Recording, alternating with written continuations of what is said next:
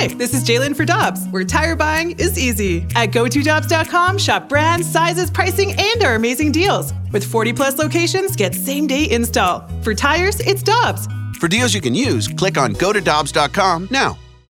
When you need mealtime inspiration, it's worth shopping Kroger, where you'll find over 30,000 mouth-watering choices that excite your inner foodie. And no matter what tasty choice you make, you'll enjoy our everyday low prices, plus extra ways to save, like digital coupons worth over $600 each week. You can also save up to $1 off per gallon at the pump with fuel points. More savings and more inspiring flavors make shopping Kroger worth it every time. Kroger, fresh for everyone. Fuel restrictions apply.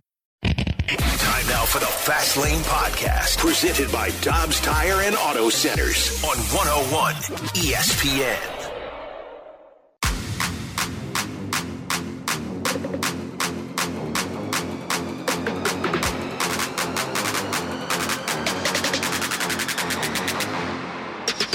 Let's get nasty on a Friday. It's the Fast Lane on 101 ESPN. Jamie Rivers, Andrew Marsham, Anthony Stalter, 203. Your time check is brought to you by Clarkson Jewelers, an officially licensed Rolex jeweler. If you were there at the game last night, you booed Jordan Kyrou. Why wouldn't you cheer on the goals? I'm sure they did both. I'm sure Blues fans, well, they did. You heard it. I was there. And Jamie, you were there. Yeah. You saw it. I heard it and saw it. Uh-huh. Yep. Good win last night for the old Blues. It was a good win. 4-2. That Ottawa team has been struggling a little bit, but that's a hell of a roster that they have. And look, obviously a lot going on in the last 48 hours for the Blues. So I thought it was a great team win. I did. I thought that they from the very first drop of the puck, I mean, at one point it was like 15-2 the shots on goal for the Blues, which we hadn't seen a lot of this year as far as the outnumbering of scoring opportunities or shots on goal. I thought there was hustle. I thought there was some compete out there. I mean, Jordan Binnington had another fine game. Tyler Tucker steps up and takes on the land of the Giants, Brady Tkachuk himself. I'm sure he had to be thinking to himself, what the hell did I get myself into here? But the young man held his own very well. So all around, it was a very successful game for the Blues. Drew Bannister, interim head coach, gets his first victory behind the bench.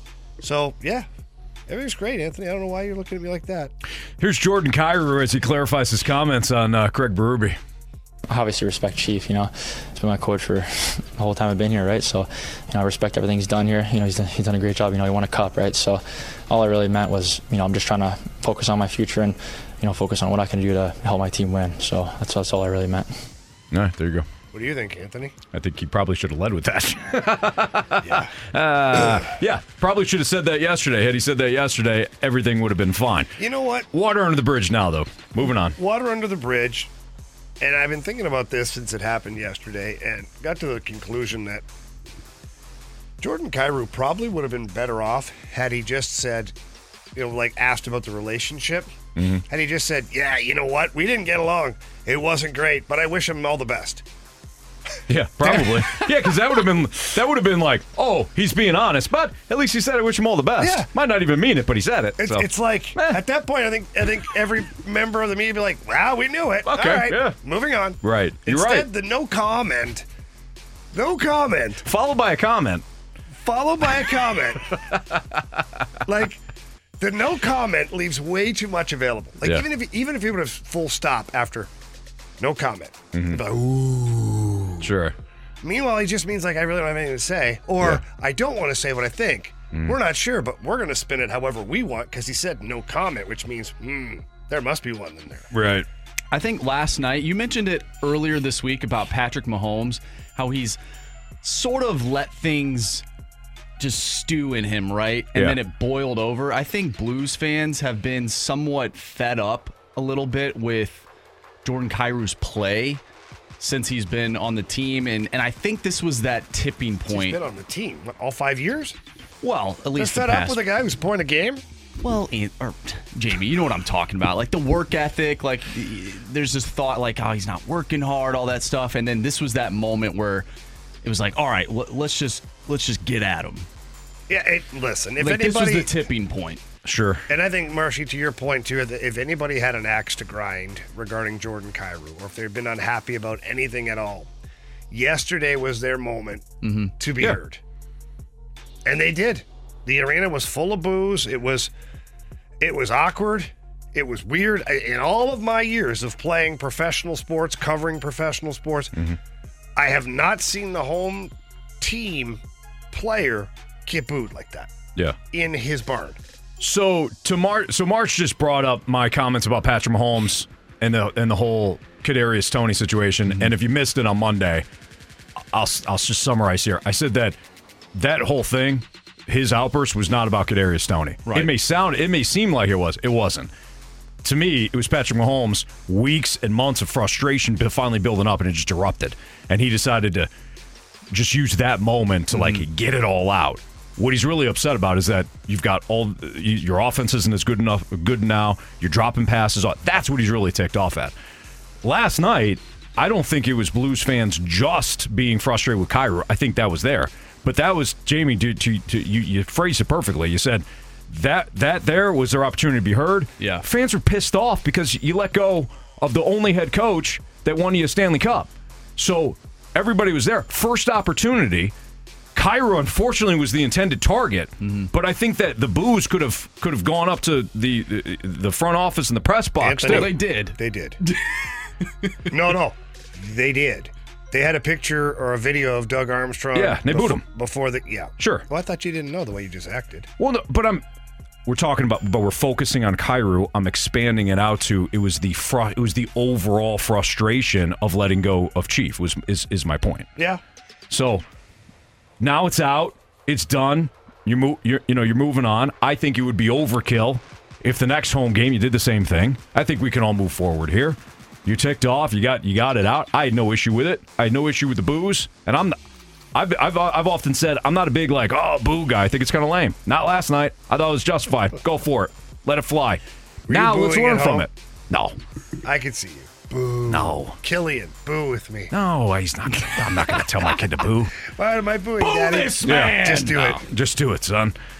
No, I mean, and now Kyrou has an opportunity too to learn from it. Well, and not that he made amends last night with his comments following the game, but I think the moment that you can't fake, that you can't BS, is the moment he wells up. Like all the other stuff, as far as I respect Chief and all this stuff, you can always, he's covering up, and now that he got busted, and you can't. And Jordan Kyrou doesn't seem to me like an Oscar award-winning actor. Yeah. Okay? He hasn't been formally trained, to my knowledge. Maybe. Don't know. But him choking up a little bit, wiping away tears, was a moment of a 25-year-old that realized, I made a big mistake. I need to grow up. I need to pick my words, but I screwed up. I got to do better. And it hit him on the moment. The media were surrounding him like it was a mosh pit of media around Jordan Kyrou. And so I think that if nothing else, the impact of that situation, the teachable moment, the learning moment of all that was there for Jordan Kyrou. Let's hope he does take that and continue to evolve. As a fan base now, I think you got to let it go.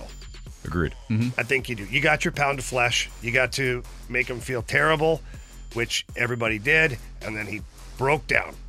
I mean, that's if you're looking for a payoff, that was the payoff, in my opinion. And now you build him back up now. Sure. Because he is on this team and is your favorite team in this city. You should want your players to succeed because it ends up being your happiness in a sense. You don't want them to fail because then you just are a miserable person. Look, I agree with a lot of what you just said. There'll be some that want to be that way. Well, but I also think too. I mean, Jamie, you got 4 kids that you know of. As soon as you became a father, that responsibility hits you pretty hard. I mean, I think it does for all parents. Oh crap, I can't do a lot of things that I was doing beforehand, man. I got a lot of responsibility now. I got little ones here that are. Boy, I guess they come first now. Once responsibility smacks you upside the head, you got to change. Yeah. And I think Jordan Kyrou, maybe up until this point, the responsibility didn't smack him in the face. You got an 8x8 contract. You're one of the top players on the team. You're paid like it. Doug Armstrong gave you a Brinks truck worth of money here to produce and to perform and to not to wear the jersey and all that, the sweater with pride, and wear the logo with pride. Okay, so now your opportunity moving forward, Marsh, you're right. you should root for him. But he also, in my opinion, should take that responsibility, not with a grain of salt, but as much as it's weighing on him, and turn it now into a positive himself. He's got to. And look, it is the leadership group, so I can't tell you how many people I had conversations with yesterday. Thank you, St. Louis, for letting me know that there are so many Blues fans out there. I mean it. Like every corner, every store, every gas station, somebody had a question regarding what was going on, whether it was Coach Berube or Jordan Kyrou. And I don't blame them. It was the hot topics of the 24 to 48 hours. Now, at this point here, you gotta get behind the young man. Now this is the time for St. Louis to make him their own. You know, everybody, the fans here in St. Louis, I live here in St. Louis and I've lived here for a long time. There's a tremendous amount of pride in the fan base here, whether it's Cardinals or Blues or both, of making players their own and then wanting them to succeed. This guy screwed up. He's a young kid. He said something he shouldn't have, or he didn't say enough of what he really truly thought. Either way, booed the hell out of him last night. He broke down. Now's the time. Pick him up. And we've seen this fan base do that. I remember back in 2018, Jay Bouwmeester was a guy that the fans wanted to run out of the building. And now he doesn't have to buy beer anytime he's in town because of the player and his impact on that Cup team.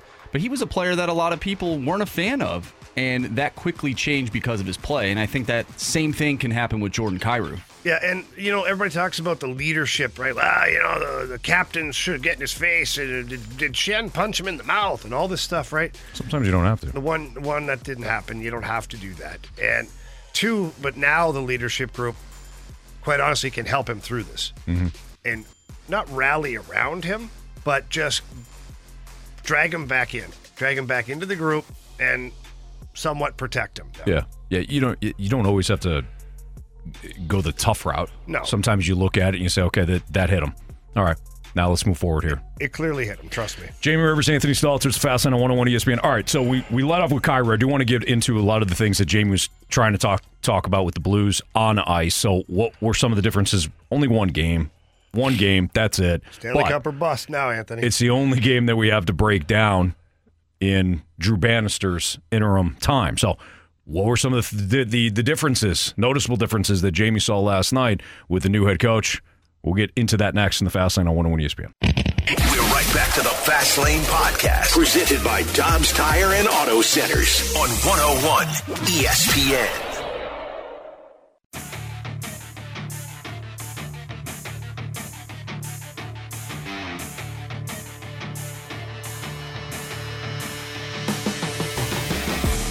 And a long shot deflected down and wide. 2 seconds left, and that'll do it. You can bring up the Zamboni. The Blues beat the Ottawa Senators by a score of 4-2. And congratulations to Drew Bannister, who earns 2 points in a Blues victory in his first game as head coach of the St. Louis Blues. Chris Kerber right here on the home of the Blues, 101 ESPN, the Blues Radio Network. Jamie? Yeah. What'd you see last night? Differences? Well, first game. As far as systematically, I didn't really see anything different. No, it doesn't have to be systematically. Like what stood out to you then? How about that? Well, good Forget start. What's different. Big start. Can we get a new mic maybe at some point? Well, if you quit touching it with your I'm gonna microwave touch fingers. it. I'm gonna touch the mic. All right? Stop slapping it. That's gonna happen. Bag of wine, Anthony. That's gonna happen. I'm gonna touch the mic. Whether it's buzzing or it's you're giving me the problem. I want the solution. Or it's whapping you in the face. Like it goes straight up like that because all you do is play with it. That's how it's supposed to work, my man. And it still works pretty damn good. You're damn right it does. Thank you, mentality. Thank you, mentality. That being said, the Blues last night. You're always there for me. Yeah. You're my boy. Anyways, where the hell am I now? Blues. What's Where are we? Where are we? No, last night, what was noticeable for me was you get a bump. You get the new coach bump. Players come out like they're on fire. Skating, passing, shooting, shot after shot after shot. Like I couldn't believe it. At one point, I think it was 10-0. The shots on goal for the Blues. I was like, this is reversed. This is different.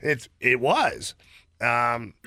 So that's the one thing that I noticed overall was just that the compete level was there. It was pretty darn close to a full 60-minute effort. Like it really was. There were some spots in the game where Ottawa had to push, but that's what they're there for. They're the opposition. They're supposed to actually try hard too. And I just thought that game one in the books under Drew Bannister, to which, hats off to Drew Bannister. And let's, as a fan base, let's try to separate some things here. Being happy for Drew Bannister is not siding with him over Craig Berube. Sure. Craig Berube's our guy. I love Craig Berube. He's going to be my friend for life. Bottom line, I think he's an excellent coach. He'll have a job soon, and he's a Stanley Cup champion. I don't think I need to say that every single time I'm going to talk about Drew Bannister. Because Drew Bannister, I think in the last 24, 48 hours, has handled this situation pretty good. Think about that for a second. You're Drew Bannister. You've never had the opportunity yet to coach the NHL level as a head coach. You're coming in on the heels of one of the most popular sports coaches in St. Louis history. I'm not going to say hockey, sports coaches. That guy was the first one to bring your hockey team a Stanley Cup. He's a big personality. He's the face of the franchise, and you're coming in to replace him. That's not easy. It's not easy. Think about it. It'd be like you, Anthony Stalter, we fired Howard Stern. You got his job and all his listeners. Good luck. Oh, boy. Whoa. Not going to end well. Compliments to Drew Bannister for coming in, organizing this team the way he wanted it to be organized, working with Steve Ott and Mike Weber and everybody else in the organization to make sure that they were ready to go. And they were. And they had a good game. I thought the power play didn't generate any goals, but the setup looked a lot better too. And I like that. The team seemed a little more confident. There was a little more physicality last night. Last night had the buzzings of a playoff game. It's the Ottawa Senators. We see them twice a year. And it felt like we played, this is life or death. And there were some big hits, scrums, a hell of a fight between Tyler Tucker and Brady Tkachuk. So those are the things I noticed. Well, yeah, I thought that's a good point, too, because I had watched that and like, wow, they're kind of buzzing a little bit. And I wonder if that's because as a player, look, you're a competitor. And you had to also endure how everybody's talking about you fire Craig Berube, not a great decision, all that, and maybe you're starting to hear some of the rumblings too of like, no, this is your fault as a player. Well, that's got to take you off. And you say, okay, watch this. I just hope it's sustainable. And I think you bring up a great point too about Drew Bannister. I remember when Dunk and I took over for Bernie. Bernie had went back to the paper. That was his, Bernie, dear friend of mine, Bernie Michaelis, used to be on these airwaves, used to do the midday show. And Bernie he didn't get fired. He decided to go back to the newspaper full time and then eventually came back to radio and all that. But Dunk and I had that time slot. Bernie, big personality, incredible talent, great show, all that. Dunk and I get paired up together, and the first show we're down at Enterprise Center, and the show goes out. Oh gosh! And I remember watching the texters. These are the bums you got to replace, Bernie Michaelis, all that. And I just remember, some of it was kind of funny because at least Dunk and I were in it together, and everybody really liked Dunk, and Dunk masked a lot of, he took a lot of the kind of the attention away from me, which is great because, I could just kind of do my thing. But I remember thinking, okay, just give us a shot here. Just give us a shot. You may not like it anyway. You may not like it when it's all said and done, but just give it a shot. So I think we should do that for Drew Bannister too. Let's just see how it goes. He might get let go for the new head coach in 2 months. He might get let go at the end of the year. But let's just see how it goes. Let's give him a shot here. If we don't wind up liking it anyways, fine. But let's give him an honest shake. Even though, like you said, we're all hurting for Chief. Yeah, we're hurting, but cheer for your team too. If you want the Blues, if you love the Blues, cheer for the team. Doesn't matter who's behind the bench. Cheer for the team. Because it's inevitable that whoever you love as a head coach is going to be gone one day. Yeah. It's the bottom line. If you're a Joel Quenneville lover, what happened there? Gone. He got fired. He got fired. If you're a then won Craig 3 with Berube, Chicago. Well, he did, but it doesn't matter, Anthony. Okay. If you loved him here, it's inevitable that those coaches have to leave. So one day Craig Berube will be back. I believe it will be to put on a Blues Hall of Fame jacket, as he has already deserved that, in my opinion, and will reminisce, and there'll always be Stanley Cup reunion parties, and the Chief will be forever linked to the city of St. Louis, which is a great thing. I think it's encouraging that a lot of the players on this roster, he's already coached, and he has a pretty damn good record in the AHL. So I'm looking at that, and I think that can translate for the rest of the season because those players are used to a familiar face. Mm-hmm. Yeah. Well said. All right, Blues Stars pregame tomorrow at 6 o'clock. We also have an NFL game for you, Bengals and Vikings. Ooh. Marsh's Vikings. We never did the Stalter stack-up. No, yeah. Maybe we should put the Raiders in there. They looked good last night, huh, boys? 63. How about them Chargers? I'm shocked Brandon Staley got fired after that one, huh? You know? In fairness to him, there was a lot of defensive touchdowns that were scored in the second half for the Raiders, but nonetheless, 63 don't look good when you're a defensive coach, huh? So he's let go. So is the GM. Wait, he's a defensive coach? Yeah, well, not anymore. At least that's what the title says, Jamie. But yeah, he was let go last night. Are we hoping for Bill Belichick in that spot? Let's get into that next on 101 ESPN. The smartest way to do your homework is Heckman Lumber. Warm weather means homework for homeowners. And if your homework means a new deck, then turn to the deck experts at Hackman Lumber. Browse the largest inventory of decking materials and deck accessories in Missouri at Hackman Lumber Company.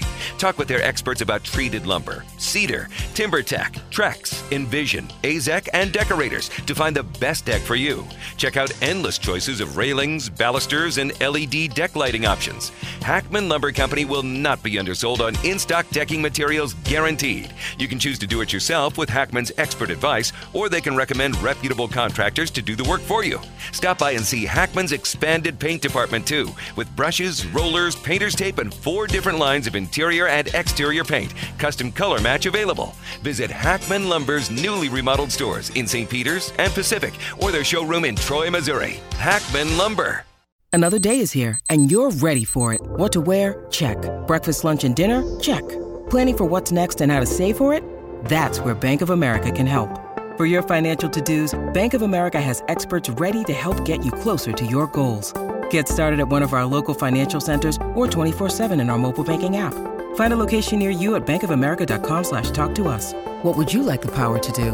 Mobile banking requires downloading the app and is only available for select devices. Message and data rates may apply. Bank of America NA, member FDIC. We're right back to the Fast Lane Podcast, presented by Dobbs Tire and Auto Centers on 101 ESPN.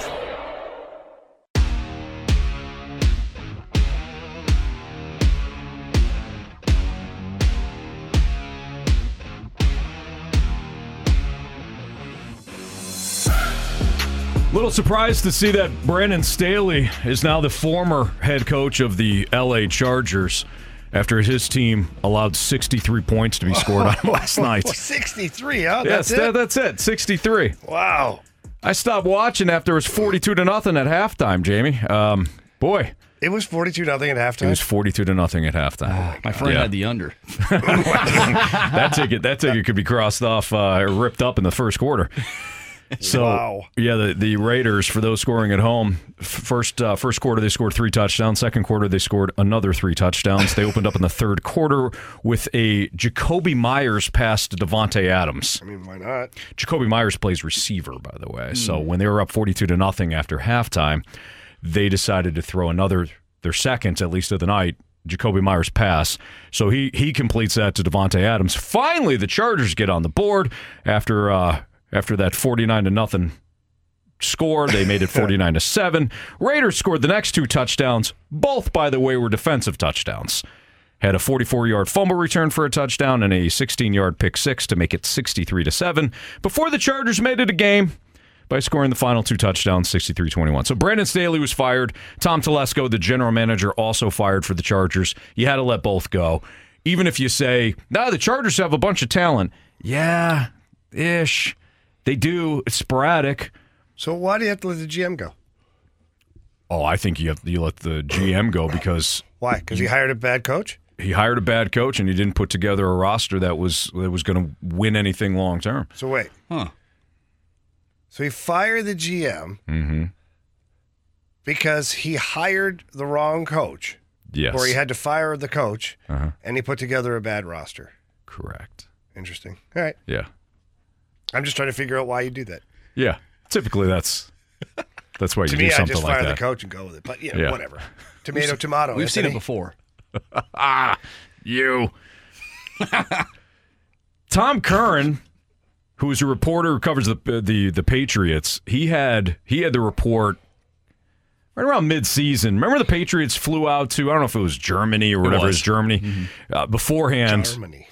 Yeah, this one really matters for the Patriots as they played the Colts in terms of like Bill Belichick and his job status. Yep. However, Tom Curran reported that the Patriots would not fire. Robert Kraft would not fire Bill Belichick midseason.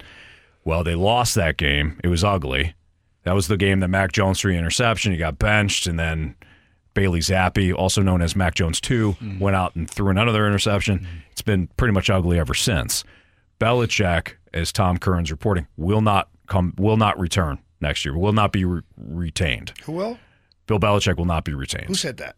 Tom Curran did. The same guy that had that I thought you initial meant it was report. like reported now. I'm No. looking for it. I'm like, what? No. He's reporting it. Okay. Yeah. Sources. It's one of those sources tell me that Bill Belichick will not be with the Patriots Okay. next year. Sources, trust me, bro. Yeah. I mean, this has been billowing for a while, and we've had the discussions like, do you let him go and all that? And I've said, no, you can't. But it's just, apparently it's time. I told you guys what Pat McAfee did. Yes. He had Robert Kraft on the set of College Game Day for the Army-Navy game. And before they let Robert Kraft go, he turned and shook his hand and said, hey, I don't envy you for what you're going to have to do. What's coming up? Right. He's like, you don't have to comment about that, but what's coming up, I don't envy you. Yeah.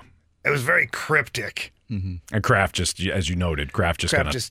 He did nothing. He just like, okay, all right. And then Pat McAfee had Bill Belichick on later. Yeah. Wearing a helmet. The You see Navy that? helmet. Yeah. Yeah. He turned and put the Navy helmet on. The Jolly Roger He's helmet. like, look at me. I can be fun, San Diego or LA. San Diego. Why do I do that? I still do that. That's okay. I still call them the San Diego Chargers. That's Well, all they right. should be in San Diego. Yeah. I think I like them better in San Diego. for whatever reason. I don't know. Yeah. Anyways, I want to see Bill Belichick land with the Chargers. I don't want to see Bill Belichick land with a team that does not have a quarterback. We've seen that. Bill Belichick can still coach. And I think he's one of these guys that's just a football lifer. His father was a football coach. He's been involved in football in some capacity for decades. I don't think this is somebody that's motivated by like surpassing Don Shula and all. I think he's just motivated by coaching football. It's clear like his time in New England's done. The message is stale. He's got to move on. Again, I hope he doesn't move on to a team that doesn't have a quarterback. I think it's going to – it would be interesting if it's the Chargers. I got another team I'm going to throw out to you guys that might be a surprise. That has a quarterback? Yeah. Go ahead. You want to try a guess now? I want to try and guess. Wait. If we're going to play a game, I want to play. They still have a head coach, but they have a quarterback. Do they have a good quarterback? Yes. And they have a good head coach. Ish. Is this quarterback injured at the current moment? No. Okay. Interesting. Buffalo Bills? Buffalo Bills. Ah. The Buffalo Bills. Can you imagine Belichick going to... Yes. Really? Oh, wow. To stuff it in their face? He's going to the Jets. Some people have said if that's where you're going with Aaron I was Rodgers. thinking the Jets. I've heard this before. Hey, Jets. Yeah, he's not going to the Jets. He hates the Jets. He hates the Jets. That's the organization that he not only left in the lurch, that was the team that also called him out for the Spygate. He ain't going to the Jets. But I could see him stay in the division. If Sean McDermott gets let go by the Bills, I could see him going to Buffalo. Wow. And if you're Buffalo, come on. No, of course you do it. If you're any team, quite honestly, if you're a team that has a coach that you like and Bill Belichick's available, you might fire him. Sure. They hate Bill Belichick. What's that? They hate Bill Belichick. Oh, they'll love him when he's wearing that red and blue. Oh, absolutely. He already does wear red and blue. That red and blue, though. You'll love him when he's jumping through tables. Exactly. Which division makes more sense if he wants to go to the playoffs? Easier path. Is it the AFC East or is it the AFC West? Well, Patrick Mahomes has already gotten Josh McDaniels fired. Now Brandon Staley fired. Nathaniel Hackett kind of got himself fired, but we'll just throw him in there too. For sure. I don't think going to the AFC West would be smart for Bill. Again, I would love to see it because he'd be paired with Justin Herbert, and all he has to do is fix the roster. But well, I wonder if they fired the GM. I know we were sort of joking about that to start this segment off, but I wonder if they fired the GM because they have it planned to offer Bill the GM spot too. Sure. I also think Tom Telesco, like that had played itself out as well. I never really understood why you would keep one guy and not the other if they came in at a similar time.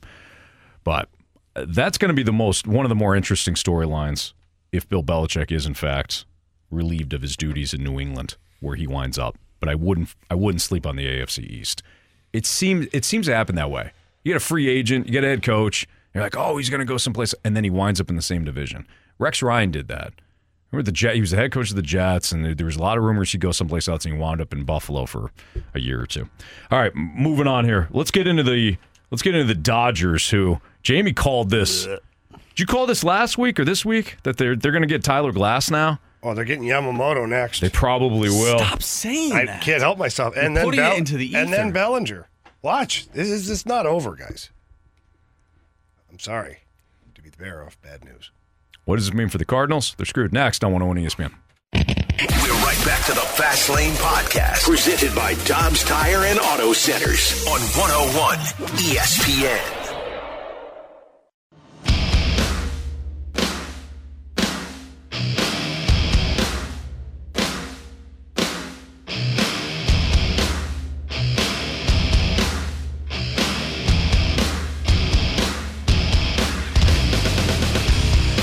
Reports last night were that the Dodgers and Rays were about to agree to a deal that would send Tyler Glasnow to the Dodgers.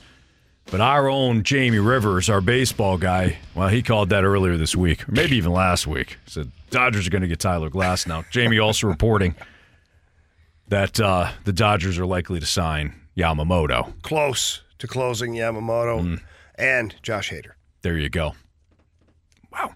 ESPN's Jeff Passan reporting the Dodgers and right-hander Tyler Glasnow finalizing a 5-year, $135 million contract extension, last piece of the puzzle for that deal to be completed. Glasnow going to the Dodgers. Manuel Margot also going to the Dodgers. They're going to trade Ryan Pepoit, who was one of their young starting pitchers. We talked about Pepoit. If the Cardinals were going to be heavy with trades, and if they lined up with the Dodgers, that was a name that we talked about. Johnny DeLuca also going to the Rays in the Glasnow deal. So Dodgers, as of right now, are destroying the offseason. I'm saying they're winning it; they're just destroying it. Mark Feinsand is also reporting that Yuki Matsui, a 5-time NPB All-Star lefty reliever, visited the Cardinals in St. Louis yesterday. 28-year-old has 236 saves and a 2.43 ERA in 10 seasons with the Rattatukin Golden Eagles. I'm probably hacking that up. The Ratatouille Golden Eagles.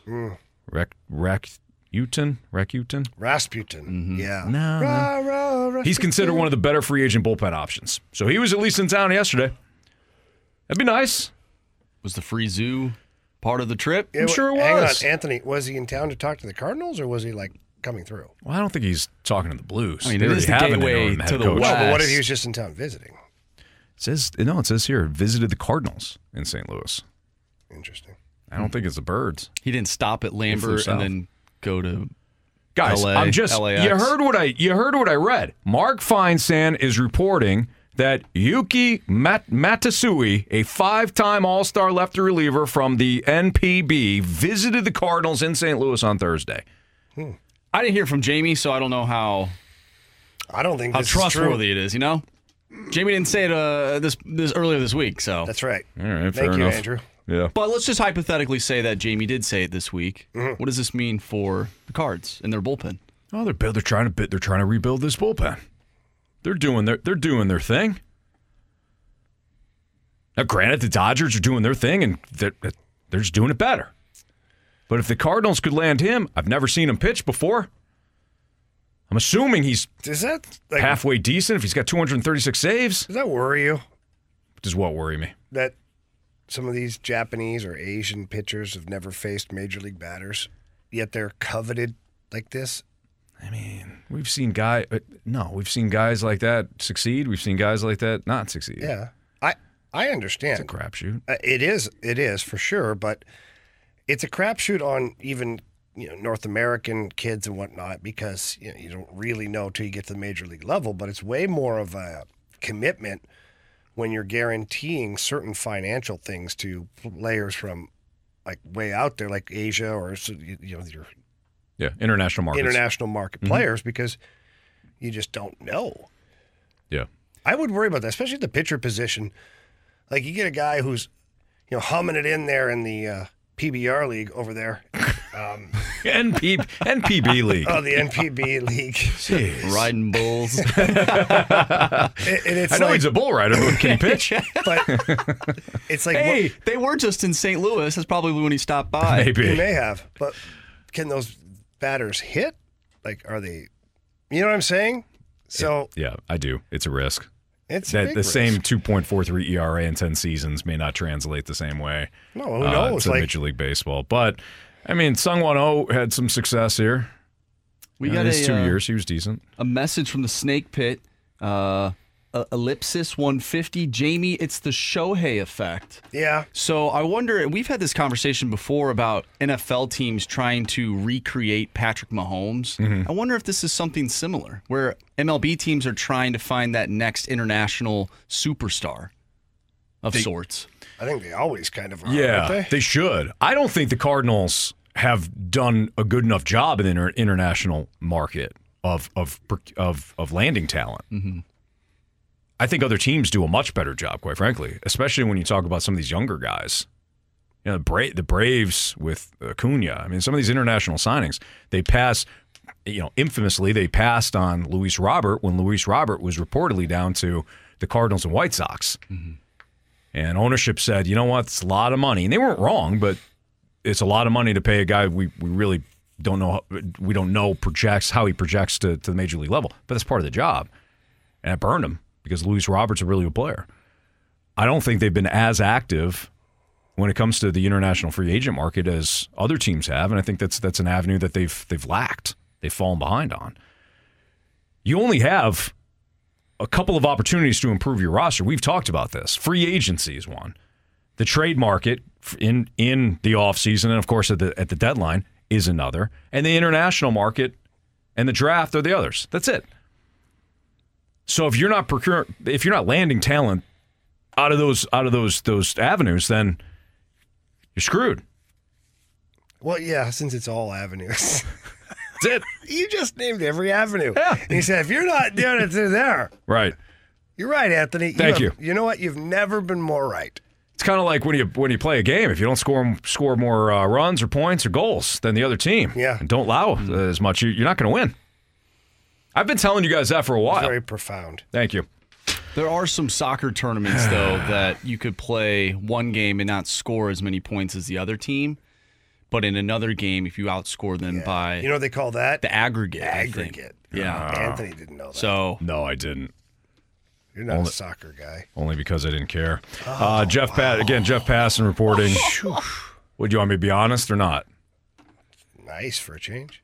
I am being nice by being honest. I said it's nice that you're being honest. Oh, sorry. I misread you. By the way, you guys were very... you guys were butting heads the other day when I wasn't here. Mm-hmm. I heard a lot about it. You guys okay?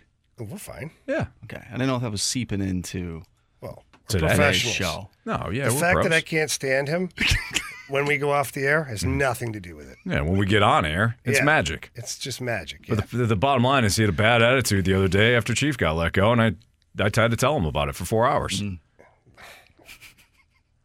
Did he ever? Even if it was just ridiculous, he told me. It wasn't ridiculous. You were not as upset. You were not as upset as I was about the Chief firing, and I thought it was not ridiculous. True. You don't know how I feel inside, Anthony. I Even do. though you try a lot, you don't know how I feel inside.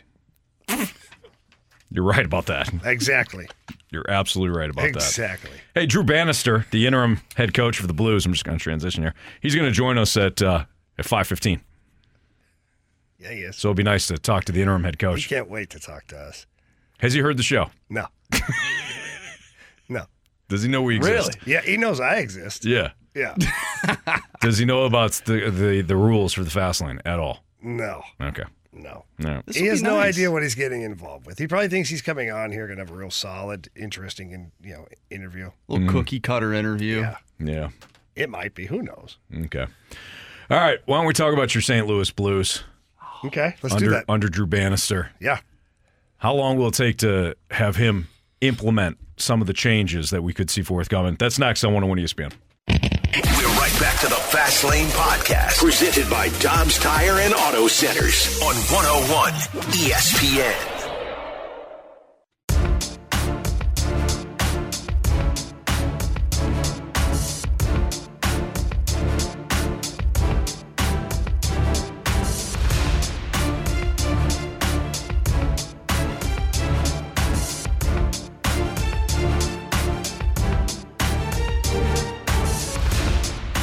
Yeah, and somehow that disappeared as the game went on. And, I think there was parts of our game that we liked, and there was parts of our game that when I look, at it right now, and surely when I look at it here tonight a little bit more, there's parts of the game that we have to clean up.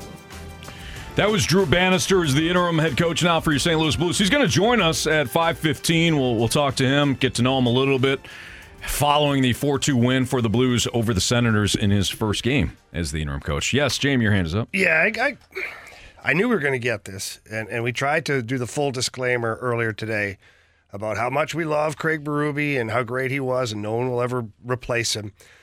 So the Air Comfort Service text line, feel free to text in anytime. That number's 314-399-9646 from the 618. I ain't mad at the 618, but here's the comment. We went from having a Blues coach like La Russa or Herzog. Now the Blues have an Ollie Marmol of the NHL. Okay, a couple things here. Drew Bannister played 160 games in the NHL. He's an NHL player. He was drafted in the second round to the Tampa Bay Lightning. He was the second ever pick to the Tampa Bay Lightning. He was a good player. Solid defenseman. Went on to have an 18-year pro career overall.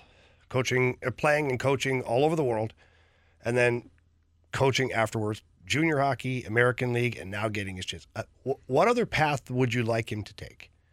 He's literally done everything that you're supposed to do to get your opportunity, including having the player's resume. Because that's some of the people have that beef with Ollie. He never played in the majors. What could he possibly know? Drew Bannister did play in the NHL. So can we get away from that? Give the guy his opportunity. Again, this has nothing to do with Craig. Craig Berube's a legend. I'd go to war with Craig Berube. I'd drink beers with Craig Berube. I love the guy. But that has nothing to do with Drew Bannister. No, it doesn't. I think it's going to take some people a while, though, to move past I know, but that. at least he's got a playing resume. Like, if you're going to be that way about it, like, he wasn't a player. Like, he was. He fought Tony Twist. Didn't go great, but he fought him. I was going to say, how'd it go?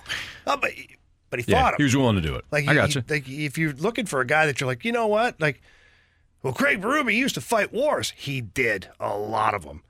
But people are ticked. People are ticked. I know. They're not going to. You're asking people. But I'm not asking people to not love Craig Berube. Yeah, but you're asking people, Jamie, to have perspective right now. They're not going to have it. They're ticked off. They're ticked off still that Craig Berube got fired. I understand what you're saying, Jamie. You're right. There is no comparison there to Drew Bannister and Ollie Marmol in terms of a playing standard. But you're asking people to have perspective, right? They're not. They're pissed off. So they're going to be ticked off for a while. Now, if Drew Bannister wins 5 games in a row, I think people are going to change their tune a little bit here. Because winning is the cure-all to everything. Understand that. And he's he's not even young. He's older than I am. He's a new head coach in the NHL. And so you think just because you haven't heard of the guy that, who's this guy? That's correct. Well, and a lot of people get upset that NHL GMs and whatnot hire recycled coaches. Right. One coach gets fired and then he comes to another team. And, look what the Edmonton Oilers are doing right now. They brought in a major junior hockey coach. Yeah. Can I tell you guys something about sports fans? I'm not even talking about just our listeners. I'm talking about us here in the room, too. Sports fans. Well, actually, by the way, he was in the AHL, but he coached Connor McDavid in there you go. the OHL. But continue. We don't know what we want until we know what we don't want. That's just a fact. We don't know what we want as sports fans. We just know when we don't want something. We didn't want Craig Berube to be fired, so it doesn't matter who takes over. It could be Drew Bannister, it could be somebody else. It's not Craig Berube. Yep. You had said this a couple of days ago, and you're right. Drew Bannister's walking into the Lions then. Oh. When it comes to the fan base, when it comes to him uprooting his life, when it comes to him, really having an opportunity to earn the job, but it's a very small opportunity. Let's be honest about that. That's a tough task. And he's got to step inside a locker room that is not winning, didn't win last year, that had a system, a method, a philosophy drilled into them all offseason by Craig Berube. That's uprooted. And he's got to basically make it work in little to no time. Well, last night was a good start. Yeah, but little to no time and with little to no practice time. Yes. Because today was another practice, and you try to address some things, but you got a game tomorrow. Mm-hmm. So you can only practice so many things before you have to worry about getting into game mode for your next opponent, which Sure. happens to be the Dallas Stars. You brought up a really good point about Craig Berube when he first took over here, too. It took him about a month. It took him a month. Oh, it took a month for Craig Berube to right the ship. Yes. It took him a month to get the players' trust, to show that he was going to be consistent, to show that he was going to be fair, and not fair in the standpoint of like everybody's going to get the same opportunity, fair from the standpoint of I'm going to do what's best for the team, and I'm going to be honest with your role. It took him about a month. Drew Bannister might have less than that when you think about it. He may or may not, depending on how Doug Armstrong views this process. Yeah. But the bottom line is going to take some time here. I think the biggest mistake that Drew Bannister could have made, that he didn't, is come in somewhat unprepared. He didn't. He came in prepared. He'd watched hours and hours of video, spent the entire day traveling the one day to get here. And the entire day it took him to set his lineup up while talking to the assistant coaches, while going over video and certain things and points with guys and certain pairings. So he's ready for this opportunity. Is he ready to be a head coach full time? Time will tell, but he's ready right now for this opportunity. He also seems like a no BS kind of guy. After hearing everything that he said in his initial press conference, post-game conferences, I've really enjoyed the things that he's had to say, and I think it will resonate with Blues fans as time goes on, that people will end up liking what he brings to this team. Yeah, and he's from Sudbury, Ontario. Oh, and yeah. All that means is that he comes from a very, very blue-collar area. He was born and raised very blue-collar, tough area. People, the money they make, they earn. So, he understands the passion here in St. Louis. He understands that blue-collar mentality. Although he didn't play over 1,000 games and he's not on every YouTube clip beating the snot out of people, he gets it. Yeah. He's gonna have to win, though. That's it. I mean, in order for the fan base to really like him, he's got to win. People liked Ollie when he won. People didn't like Ollie when he didn't win. That's the truth. When his first season, when Ollie won, people were like, he's not bad. You don't have to play in order to be a good manager. We move the narrative all the time. Depending on if you're winning. Yeah, you're right. Last year is that scumbag, Ollie. He won the year before because of Albert. That was it. Guys. And then in the playoffs, they lose to the Phillies, and that's where it started to snowball. Right. Helsley had a bad finger. Couldn't pitch through it. It was Ollie's fault. Arenado and Goldschmidt were MVP and MVP candidates throughout the year. They didn't do anything the first series. It's Ollie's fault. Win or lose. We could talk about the process. We could talk about blue-collar mentality. Talk about whether or not somebody fits a system, a city, a team, a friend. It's all about winning, and that's it. Craig Berube, unfortunately, is not here because he couldn't win with this roster in the last year and a half. One before that, but even that wasn't good enough. I don't even necessarily think that it would even be his fault if the Blues continue to play wishy-washy hockey, because then you can look at the players and then you can look at the roster that was constructed. If he wins, that's just sort of like an added bonus that he was able to get this team back to playing good hockey consistently. So I don't even know if it's really his. If they continue to play the way that they have been, like I won't blame them. Like It's the roster. It is, and the roster would be telling you that it is a slightly above average roster or average roster, which is what we all thought going in. Which is why 3 nights ago was such a shock when you see that Craig Berube got let go. But to Jamie's first point, give him a shot. Let's see what he's got. Maybe he sees some of the issues that Craig Berube unfortunately couldn't fix for whatever reason, and maybe he can fix this. But to the earlier text too about now we've got so and so, you actually don't. He's an interim head coach. You don't know who your next head coach is. You don't know who the replacement is for Berube. We don't know if it's going to be Drew Bannister. He's the interim. He's the guy that's got the title right now. But Jamie, you like some of the things last night, including the compete factor. Yeah, and again, it's a one-game sample, and it's the new coach bump. I totally understand it. I get it. I mean, I've been there several times, did a lot of different coaches, and it's amazing the effect it has on it. But you know what? For whatever reason, sometimes a new set of eyeballs finds new ways to be successful. And it doesn't mean that one coach in any sport, by the way, it doesn't mean that one coach isn't as good as the other. It's that we all have our ways.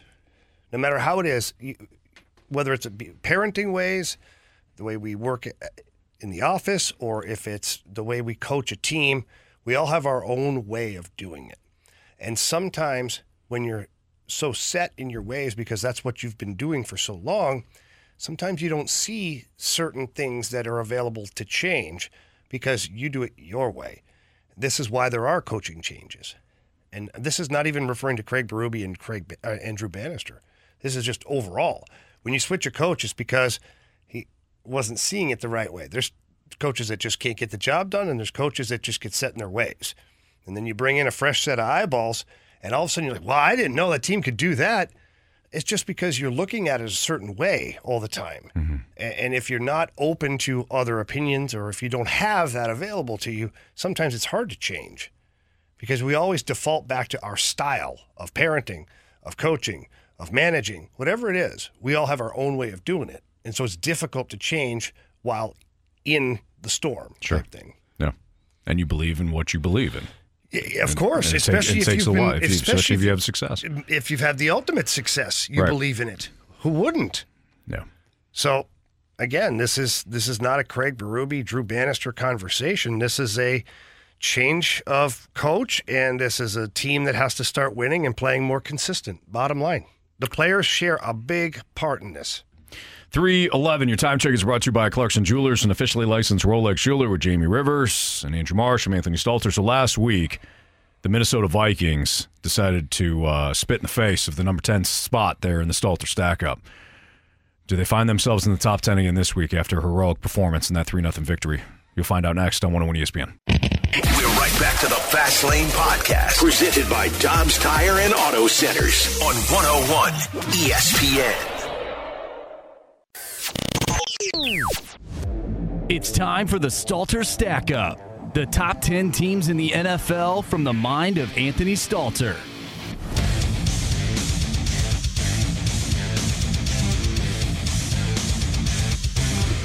It's a Fast Lane on 101 ESPN. Before we get to the Stalter Stack Up, and I know nobody cares about 1 through 9. That's right. We all care about 10. We sure do. Thanks, Jamie.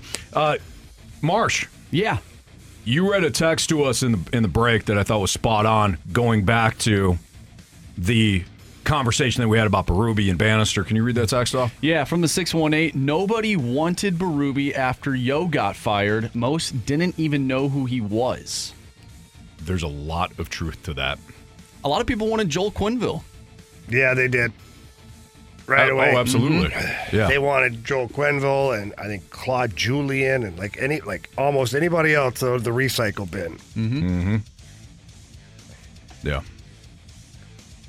True. Is there, at this point in today's game, is there a huge difference when it comes to coaches, Jamie?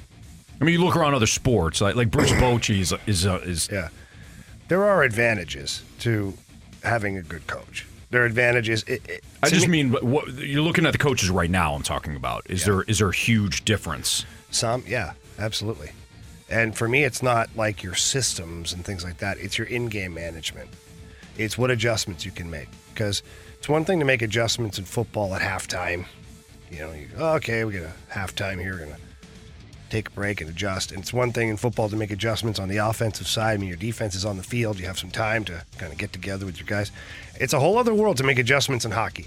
Mm-hmm. Adjustments in hockey happen, obviously, in real time, but quickly. Like, there's no breaks. Like, you don't get a chance to reset. Yeah. And so coaches who are able to adjust on the fly with systems tweaks, forecheck tweaks, power play, penalty kill, face-off plays, whatever it is, those are the coaches that are valuable.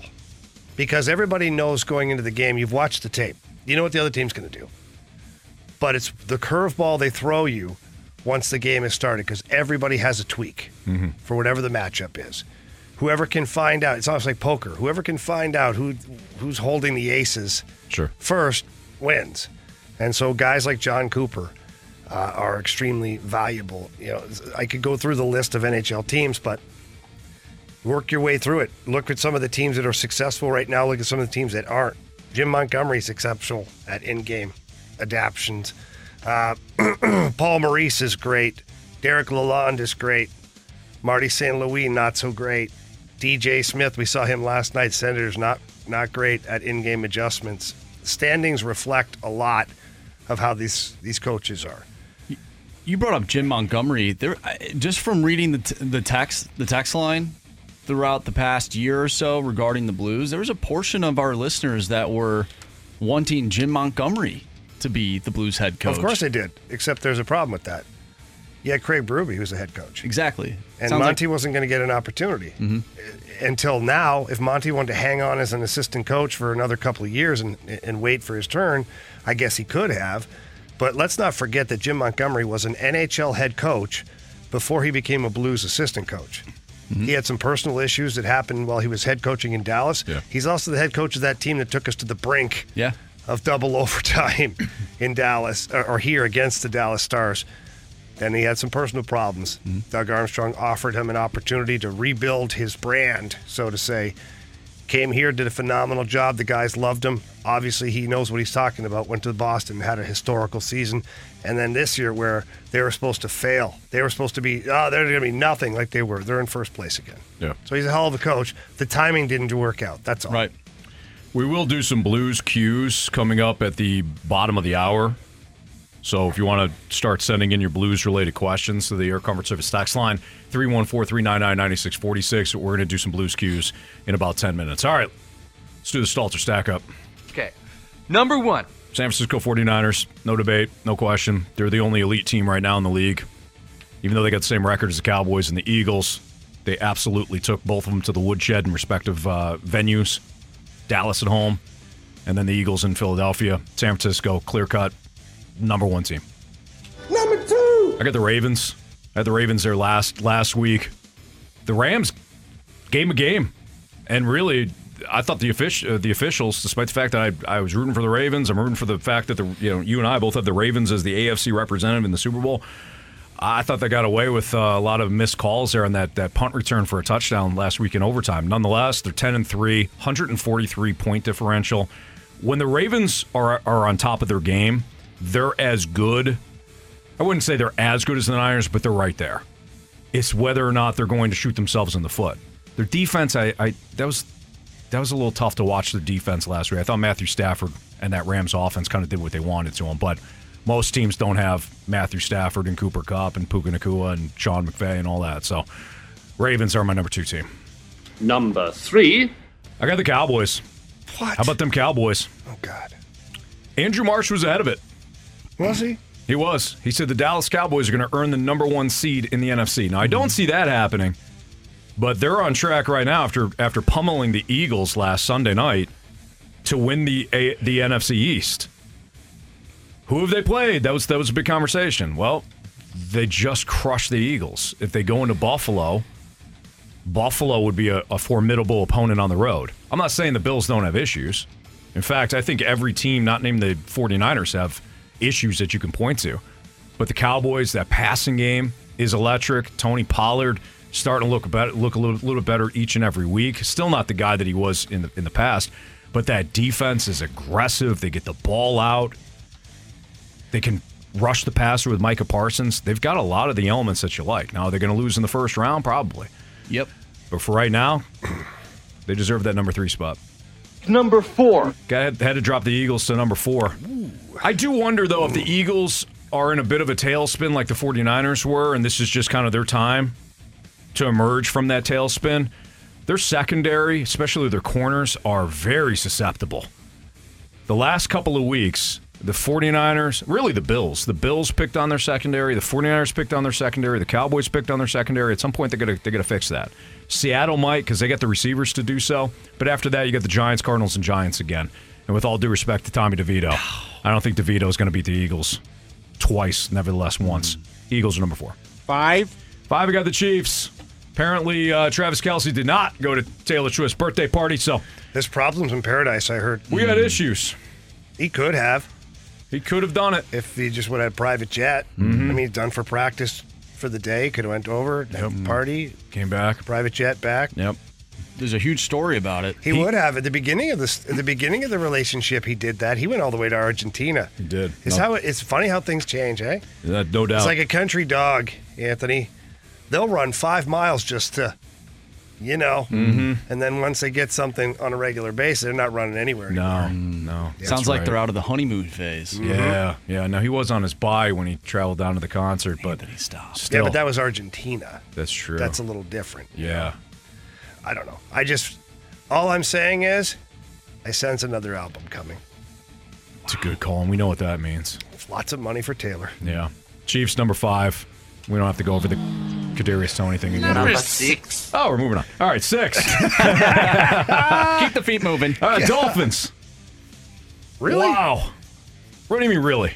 Really? You think they're too high? Because I'll list the other teams. No, I think they're too high. You think they're too high? Yeah, Wait till I get to the other teams, Jamie, then you can come talk to me. Okay, fine. I don't really have to go anywhere. You're right in front of me. True. Tyreek Hill being banged up, not good. Tyreek Hill's the MVP of the league. He is. Marshy kind of indicated that the other day.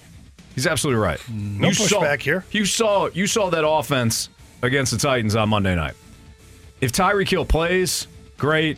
Is he effective? Can he beat Tyreek? Because if he can, no issues with the Dolphins. If he can't, now we got some problems. Tua looked like a different receiver.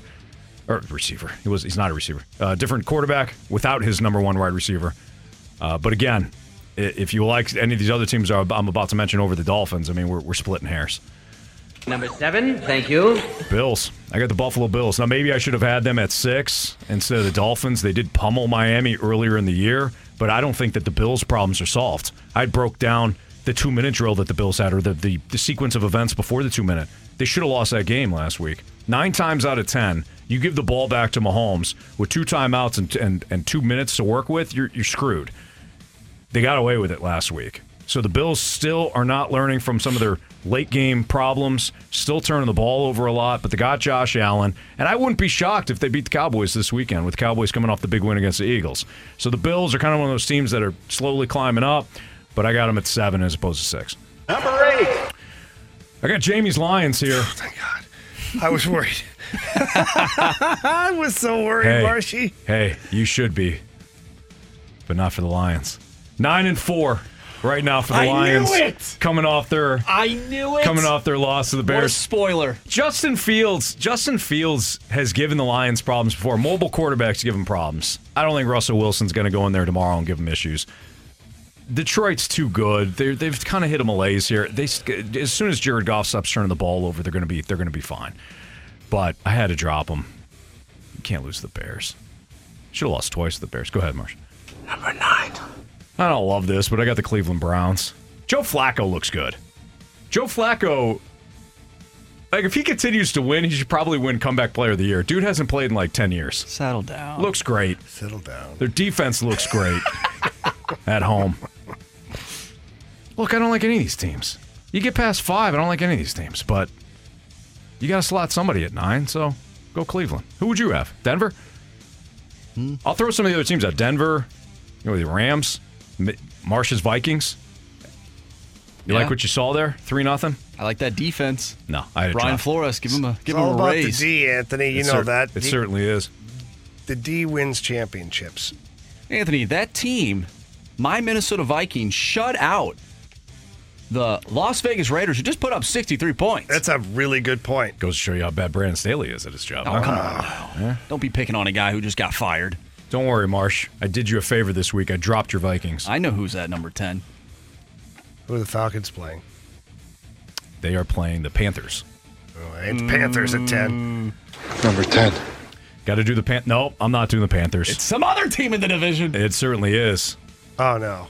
When I watched Jamie's middle child, the Tampa Bay Buccaneers, last week, do what they did, I thought to myself, I have disrespected this Tampa Bay Buccaneers team for too long. That's a first-place team. Jamie, to your credit, I finally listened. Baker Mayfield has done a remarkable job in Tampa. He has. Everybody likes him. He's throwing game-winning touchdown passes. You got Mike Evans. You've got Chris Godwin. You've got Rashad White. I mean, this team is a juggernaut. They're starting to get healthy defensively.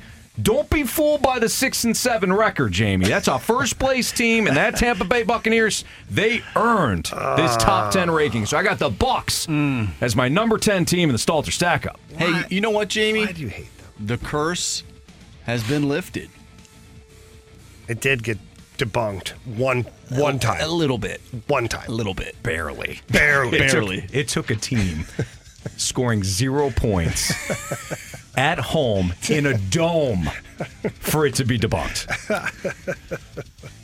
Buccaneers, number 10. Wow. Damn it. You're welcome, Jamie. He needs them to lose. Damn it, Anthony. You're welcome, my man. You've talked to me about these Bucs. I finally listened. Took me a while, Jamie. Took me a while, Yeah. but I'm on board now, baby. Well, I'm glad you're on board now, Anthony. Sure is exciting. Blues Cues next. 314-399-9646. We'll get to some blues-related questions. Your blues-related questions next in the Fast Lane. We're right back to the Fast Lane Podcast, presented by Dobbs Tire and Auto Centers on 101 ESPN.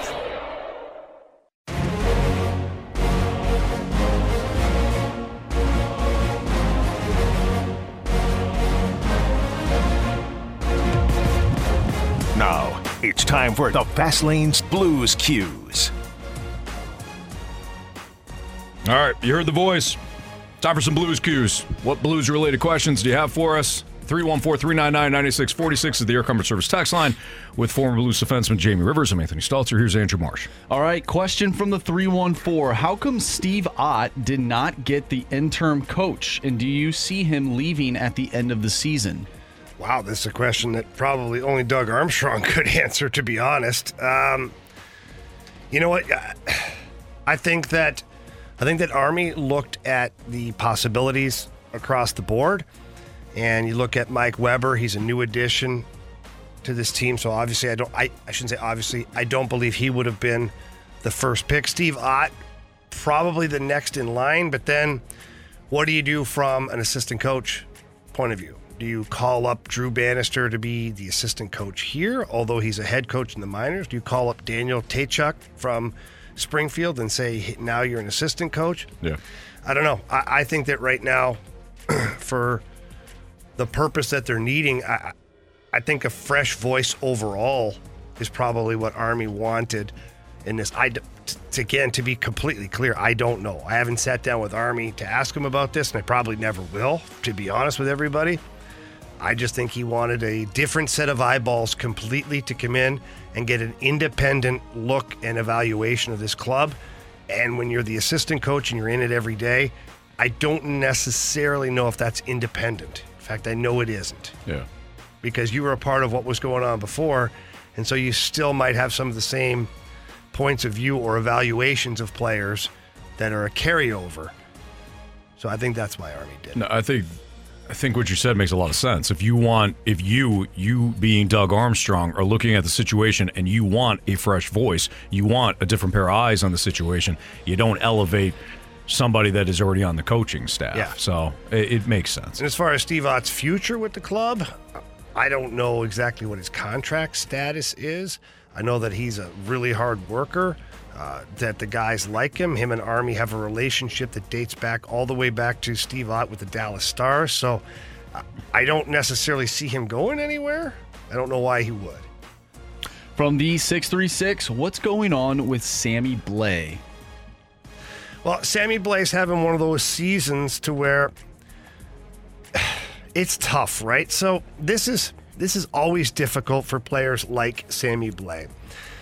You come in as an offensive type player to pro hockey. I'm going to say the NHL, to pro hockey. Then when you make your mark in the NHL, it's as a different style of player. Meaning Sammy Blais turned into a fourth liner that was running people through the wall and blocking shots and doing all those things. That's what he was doing. That's what got him to stay in the NHL. Comes back after a stint in New York, did not go well for Sammy, and he ends up playing a lot on a team that had nothing to lose.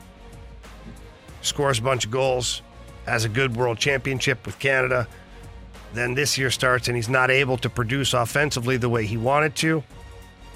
Also maybe not getting the same opportunity. And here you lie here with a 1 goal and 5 assists, 6 points in 25 games. You're still running around and killing everybody. You've got the most hits on the team. I think you're I think Sammy's 4th or 5th in the NHL right now. But that's kind of his role. I think that's his role right now. I think that they want to see what other guys they have in the organization can do the same thing as Sammy Blais.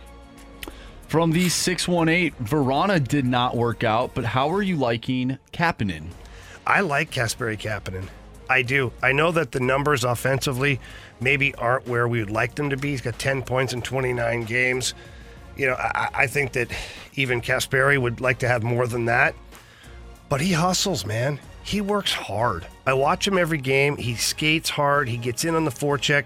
He's a really good penalty killer, which is an element that, you know, I don't know if anybody thought he'd be a penalty killer coming here. So credit to Chief on that one for even experimenting with that thought. But I like Kasperi Kapanen. I think he's got a spot on this team. If anything, he's got speed. He can shoot the puck too. So I like him. Is he long-term St. Louis Blue? Time will tell. But for right now, at least for me, I feel like he's going to compete every time. I think he's been opposite of what Verona was. Yeah, I would like to see a little more offense. Sure. From Cappy, but I mean, you don't ever have to doubt if he's going to be working out there. Yeah, good call. From the 314, why are you still calling this a retool? It's a complete rebuild now. Be honest. Well, it's not a rebuild. A rebuild is when you're liquidating all of your long-term contracts and you're going to be crappy for the next 5 years because you've got nothing but young players on limited contracts. Look at back to Chicago Blackhawks the last couple of years. Who the hell did they have? Nobody. They liquidated everything, or they tried to. Yeah, they had Patrick Kane for a little bit, but it was Patrick Kane and a bunch of kids. Yeah. And so this is why with the amount of contracts that are still on the books here, think about it. He got 8 years of Thomas, 8 years of Kyrou, I think 5 more years of Shen, 5 or 6 more of Parayko, 4 or 5 of Falk and Krug, and like you're not in a rebuild. You just can't. You're not getting rid of those contracts to anywhere. And then what? I don't even know if you have enough guys in the minors to fill those slots if you did trade those guys. So it's not a rebuild, and you know, call it whatever you want: retool, refocus, readjustment. I don't know. It's just not. You're not able to do a full rebuild. Yeah, it's not like there's any sort of definition of a rebuild. But if there is one, Jamie just nailed it. You're not getting rid of as many contracts as possible. Like the Cubs, when they rebuilt, they started to trade away all those contracts. You know, everybody's like, they're tanking.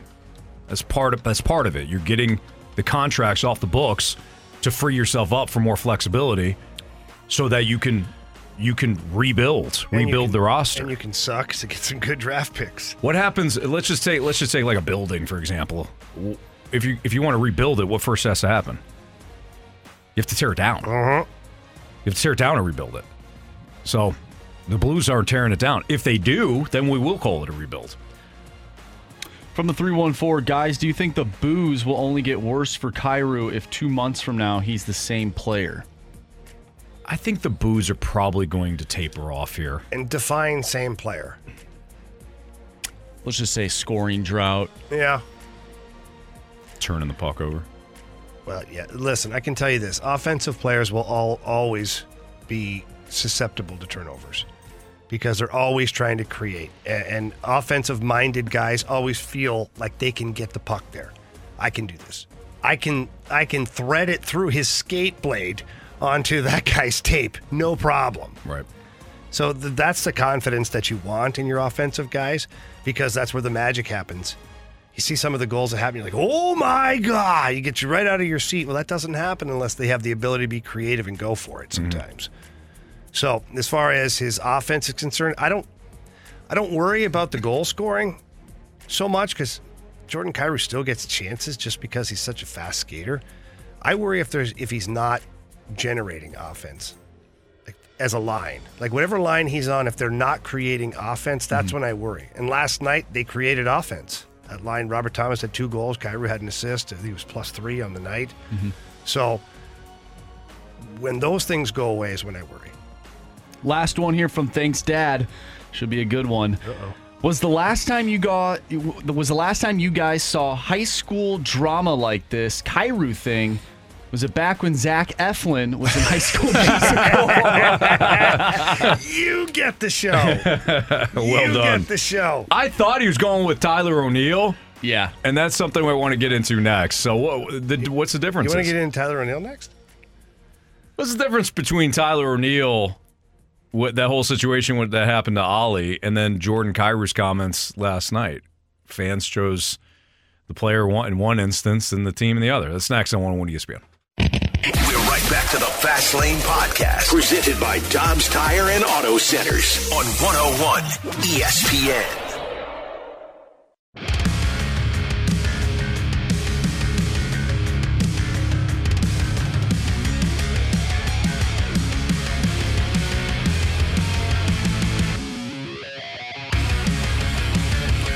It's Fast Lane on 101 ESPN. We opened the show today talking about Jordan Kyrou. He talked last night after the 4-2 win for the Blues, following the comments, or the no comment / he's not my coach anymore, comments that Jordan Kyrou made before the show about Craig Berube, or before the game about Craig Berube.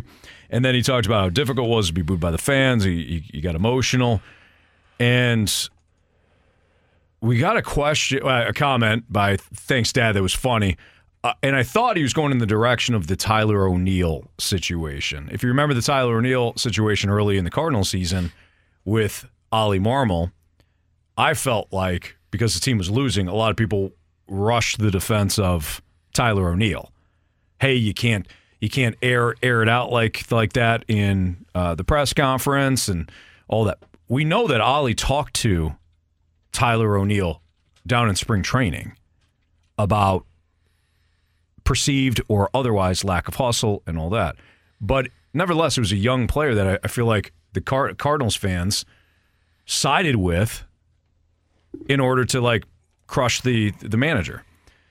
We got a question yesterday that's actually at one point about Tyler O'Neill and Jordan Kyrou and why fans were so quick this time around to not give the player the benefit of the doubt.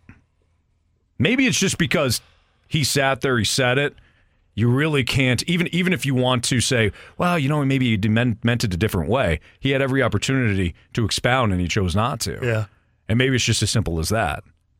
I also think, and I mentioned this at the start of the show, it's because people are still ticked off about the firing of Craig Berube, which is understandable. Yeah. Which is even more reason why Jordan Kyrou probably should have taken a beat and thought about what he was going to say. But do you think there's any parallels with the Tyler O'Neill situation, Jamie, and Jordan Kyrou? For me, it's a little different because you've got one where the athlete physically says something to where it's on record. Mm-hmm. The other one's the athlete that you're like, was he or was he not trying? Yeah. You know what I'm saying? Right. It's Ollie's version of it, that he was lackluster effort, which Ollie was 100% right. Sure. And then you don't know the backstory with the Tyler O'Neill one. You don't know the backstory of how many times he's been asked to do something. You don't really know the backstory of Jordan Kyrou either. How many times Craig Berube or the staff overall was upset with either lack of consistent play or lack of defensive play or lack of effort or whatever it is, right? But the problem is that Jordan Kyrou is saying no comment. He's no longer my coach. Yeah. You also have video evidence though of Tyler O'Neill. I mean, I guess you could your eyes could deceive you. Yeah. I thought it was obvious. He wasn't hustling. Too, Anthony. You know how I feel about it. Yeah. You know how I went off on Tyler O'Neill the next day. I couldn't believe the lackluster effort. But again, it's like. It is interesting, though, how we kind of look at it and say, oh, well, Tyler O'Neill, you shouldn't have outed him in front of all those people. He should have just kept that in-house. Right. Maybe he told him 112 times in-house first. Yeah. Yeah. I understand your question regarding, like, the parallels to it. In this particular case, I don't think they match up identically. Right. But I understand the question. Spoken word versus. I just find it interesting that the fan. Who we choose to back and who we choose not to. Well, this is interesting. We have 2 text messages. One from the 314. We talk about honesty. This is very honest. Marmol didn't bring us the championship. The next one from the 636, because nobody likes Ollie. I don't think nobody likes Ollie. And some people do. I like Ollie. I like Ollie, too. Yeah. I mean, I don't really know Ollie all that well. Yeah. But I feel like I could have a beer with him. Yeah. You know? I feel some like guys Ollie's you look at and you're like, there's no way that we could have beers together. Like Aaron Rodgers. So I'm starting to think I could have a beer with him. Come on. Yeah. Watching him on Pat McAfee every week might be the smartest thing Aaron Rodgers ever did, is go on that show every week. Boy, you've changed. So has Aaron Rodgers. In fact, I might dip into the ayahuasca with him just to see what it's all about. I read the Athletic put together.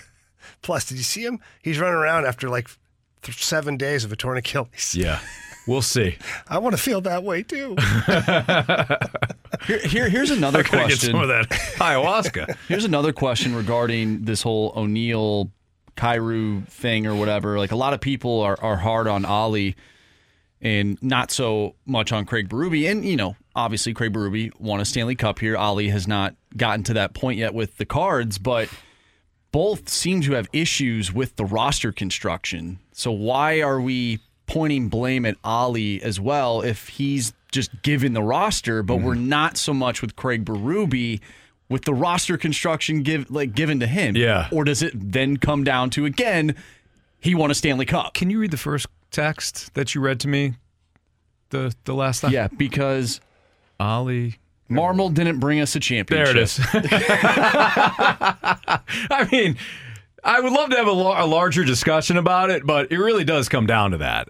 Chief won a cup. Ollie had one good season, one bad season, but he hasn't won anything big. He hasn't won a playoff series yet. And does he won a playoff game? No, it's true. He hasn't won a playoff game. Yeah, all because of Ryan Helsley's finger. All because of Helsley, all because of some shoddy defense, all because Juan Yepes, who isn't even on the team anymore, is your only offense, stuff like that. Yeah, but it does. It comes down to whether or not you won or not. All right, let's move on. The gauntlet is next. Do we need a gauntlet challenger? We have one. We have a new one. Okay, Gabe all right, sounds good. Will be our next gauntlet contestant. You heard the man. Gabe, next on 101 ESPN. We're right back to the Fast Lane Podcast, presented by Dobbs Tire and Auto Centers on 101 ESPN. 3 warriors, 4 categories, 1 challenger. Can you master the gauntlet? Brought to you by Master, your hometown source for business communications for more than 30 years. Visit masstour.com.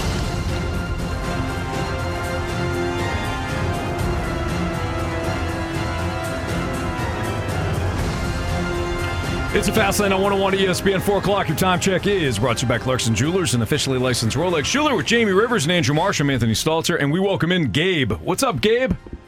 Hey, what's up, guys? Happy Friday to you guys, man. So good to hear your voices. Hey, happy Friday to you. So good to hear you. First time in the gauntlet? Absolutely. I've tried for so long to get on this thing, and I always missed out, and I'm so glad to get on this thing today. Well, congratulations. Marsh, what the hell's wrong with you? You didn't pick Gabe once? What are you talking about? I just picked him today. Hey, he's been waiting so long, though. Today's his lucky day. Why did you wait? Well, we have a ton of listeners. What do you have against Gabe, though? That's what we're asking about this specific listener. Come on now. Don't be pointing, Hey, no don't hard, be pointing no fingers. hard feelings, guys. No hard feelings. All right, Gabe, you're a stand-up guy. Very pro. Very pro. All right, would you like to take on Andrew Marsh, Jamie Rivers, or me in your first ever gauntlet opportunity? Well, this doesn't go as a negative thought, but I'm going to take a good challenge. I'm going to go up against Anthony. Oh, Gabe, thanks, man. I appreciate that. Wait, did you say good challenge? I'm just Yeah, making sure. I did.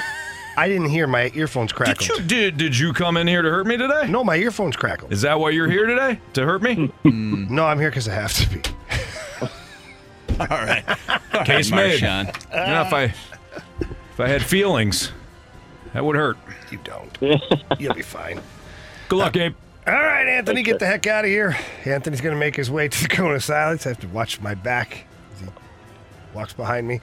All right, Gabe, tell Marshy to spin the wheel. All right, Marcy, spin that wheel, buddy. Gabe, you got any? What's your first choice? What do you want? What do you want the wheel to land on? Sports-wise, I mean, in some regard, I'm kind of savvy. I like football, but honestly, it doesn't matter. I'm going to go for my best on this. All right, well, it's no surprise. You know you picked Anthony, right? Yep. Do you follow the gauntlet? I do. Okay. What does Anthony usually get for a subject? Football. Or hockey. Oh, man. Yeah. Okay. Yeah, you knew it, too. As soon as you're like, oh, no. All right, Gabe, there's going to be 4 questions, hockey-related. Each of them are worth 2 points. If you've got to use the options and you guess correctly, it's worth 1 point. Of course, if you get it wrong, it's 0 points. Gabe, are you ready? I'm ready. Let's go. All right, here we go. Again, the category is hockey. Question number 1. The team the Blues played against in their first game in team history is also the team they beat to send them to their first Stanley Cup final. Name that team. All right, Jamie, one more time. Read that question. Yeah. The team the Blues played against in their very first game in team history is also the team that they beat to send them to their first Stanley Cup final. What team was that? So they beat a team to send them to their first Stanley Cup final. And it's the same team they played their very first game against. Okay. Man, I'm going to hate myself for asking for the options, but I don't want to ask for the options. I'm going to go out on a limb, and I'm going to say the Boston Bruins. Final answer. All right. Question number 2. Name this player who finished his 14-year NHL career with 1 season in St. Louis and is the only player in Blues history to wear number 81. Oh, man, number 81. Oh, man. As soon as I ask you to read the options, I'm gonna kick myself. So go ahead, read the options, please. Is it Jordan Nolan, the now Sudbury Blueberry Bulldog? That's right. Josh Levo or James Neal? James Neal, final answer. Dadgummit. Real deal, James Neal. All right, question 3, Gabe. Who is the all-time goals leader in the history of the Dallas Stars / Minnesota North Stars franchise? I don't really have to think too long about this. There's only a couple of guys, but the only one that comes to mind is Mike Modano. So I'm going to go Mike Modano, final answer. And question number 4. In their history, the Blues have won more games over this Central Division opponent than any other team. Oh, man. Well, definitely not the Red Wings. I know the Red Wings always kicked our butts, but they're not even in the Central anymore. I'm going to have to go... Give me the options. Options are the Chicago Blackhawks, the Dallas Stars, or the Colorado Avalanche. Man, my first thought was Chicago Blackhawks, and so that was the first option given, so I'm going to go Chicago Blackhawks, final answer. All right. All right, Gabe, we're going to get Anthony back in here from the Cone of Silence while he's on his way in. How you feeling, buddy? You know, I'll throw the old Mo line out there. Not great. All right. Well, Anthony's back here with us. He's going to plug his ears in here. So let's no longer divulge any secrets as he can hear us. Sometimes it's fun when he can hear us, but not this time. Hi, Anthony. How are you? Hey, Jamie. Good. How are you? Yeah, I'm good. How'd it go today? How was it going to silence first? Good. Yeah? Mike was talkative. He was active? He was active. Yep. All right. Yep. He's got a lot to do in there, but he paused to just have a good conversation with me. It's nice of him. Super nice of him. Great. Yes, it was very nice. How'd it go in here? You better pack a lunch. All right. Mm-hmm. Okay, Anthony. What do we get? Hockey or hockey? Hockey. Question number 1. Do we really or no? Like, seriously? The team the Blues played against in their first game in team history is also the team that they beat to send them to their first Stanley Cup final. Which team was that? Options, please. Was it the Philadelphia Flyers? Okay. The Minnesota North Stars? Mm-hmm. Or the Los Angeles Kings? So you have two teams that still exist. Same team. With your options, you got two teams that still exist and one that doesn't, correct? You got the Flyers, Correct. you got the Kings. Yeah. I mean, you still have the Stars franchise, but correct. Right. So I'm going to go with the Minnesota North Stars. Okay. I'm going to go with the outlier in that question. Final answer, Final please. answer. Okay. Question number 2. Name this player who finished his 14-year NHL career with 1 season in St. Louis and is the only player in Blues history to wear number 81. Oh. So he played 1 year and he wore 81. Options, please. Is it Jordan Nolan, Josh Levo, or James Neal? James Neal's the only guy I remember on that list, so I'll go with James Neal, please. Final answer. Josh Levo was on the team last season. I'm sure he played great. Not really. He did for a few games with Big Ryan game, O'Reilly. James Neal. That's all I remember. Oh, goodness. Final answer, James Neal. All right. Question number 3, Anthony. Who is the all-time goals leader in the history of the Stars franchise? That includes Dallas/Minnesota.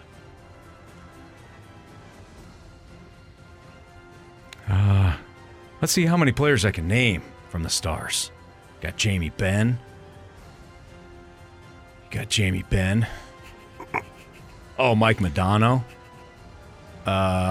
Jamie Benn. Who's the other guy that's pretty good for them? Tyler Seguin. Why don't we get the options? Okay. Brian Bellows, Never heard of him. Jamie Benn, Yeah. or Mike Modano? Oh. So do I go with one of the names I said or the guy I didn't know? I'll go with the guy that played a long time there. Boy, Jamie Benn, I feel like he's been there half a century too. I'll go with Mike Modano. Final answer. Question number 4. In their history, the Blues have won more games over this Central Division opponent than any other team.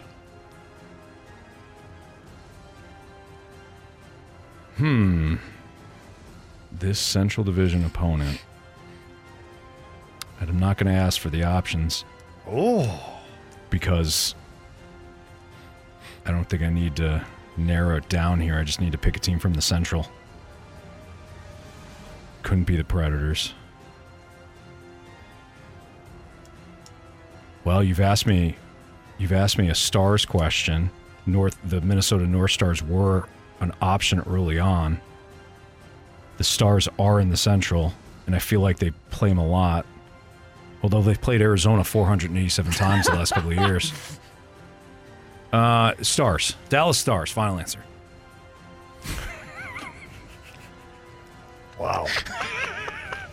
That's a lot going on. Wow. All right. I'm either a 100% idiot or a genius. Sometimes they're one and the same. Yeah. Okay. All right, let's go over this. Let's start with question number 1. The team the Blues played against in their very first game in team history is also the team they beat to send them to their very first Stanley Cup final. Which team was this? Gabe, you said the Boston Bruins. Ooh. Anthony, you said the Minnesota North Stars. Because? because they were the only team that's not around. That's right. Answer is. It's the Minnesota North It is Stars. the Minnesota North Stars. Yes. Nice job. Anthony Nice job. needed the Thanks, Gabe. Anthony needed the options on that one. So it's 1-0 Anthony. Let's go to question number 3. Who is the all-time goals leader in the history of the Dallas Stars / Minnesota North Stars franchise? Gabe, you said Mike Modano. Anthony, you also said Mike Modano. Answer is. It is Mike Modano. Yeah. But Gabe did not Nice need job, the Gabe. options. Way to go. Thanks, man. We're all Thanks, man. tied up. Excellent. We're tied up at 2-2 here, headed into question 3. We've got a shootout here. Question 3, which is actually question 2. Name this player who finished his 14-year NHL career with 1 season in St. Louis and is the only player in Blues history to wear number 81. Gabe, you said real deal, James Neal. Ooh. Anthony, you said big game, James Neal. Which one? You know. Which is the nickname? Yeah, real deal. It's okay. For now. Answer is. It is James Neal. But you both needed the options. Oh, wow. 3-3. Nice job, Headed Gabe. into the last question here, to which you both have different answers. In their history, the Blues have won more games over this Central Division opponent than any other team. With the options, Gabe, you said the Chicago Blackhawks. Oh, sweet, merciful crap. Anthony, disregarding the options, you said, we had a Stars question here and another Mike Modano and Jamie Benn over here and go Minnesota North Stars. Yeah, Dallas. I go It's a Stars. theme. It's a theme, Yeah. Jamie. I go Stars. Answer is. They play him tomorrow night. It's the Dallas Stars. Gabe. Oh, my goodness. Poorly. You lose. It was a theme.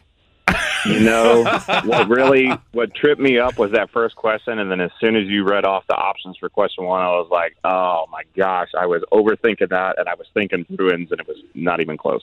It's all right, buddy. You did good, man. You got 3 points today.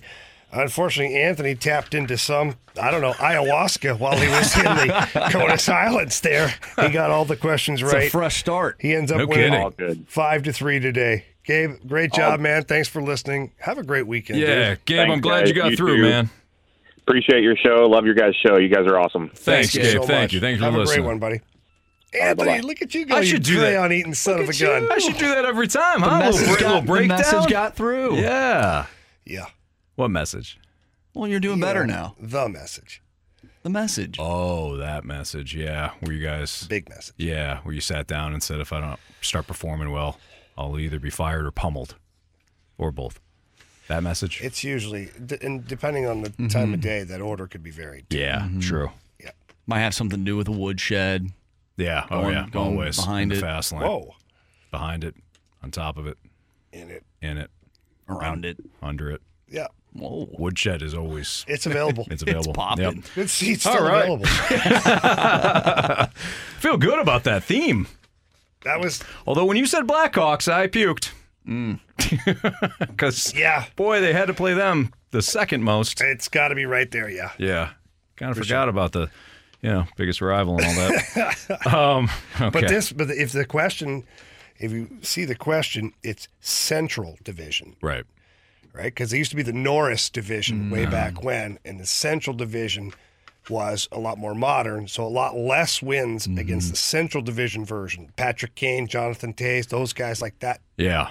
You know Jamie. what I'm saying? Hey, Jamie. Yeah. You don't have to tell me. And I know. Arizona Yeah. just became a Central Division team. Right. And they're right. trying to catch up desperately with games against them. They're doing a good job. Hey, let's be honest. They're on pace They are. to catch the Dallas Stars. Okay.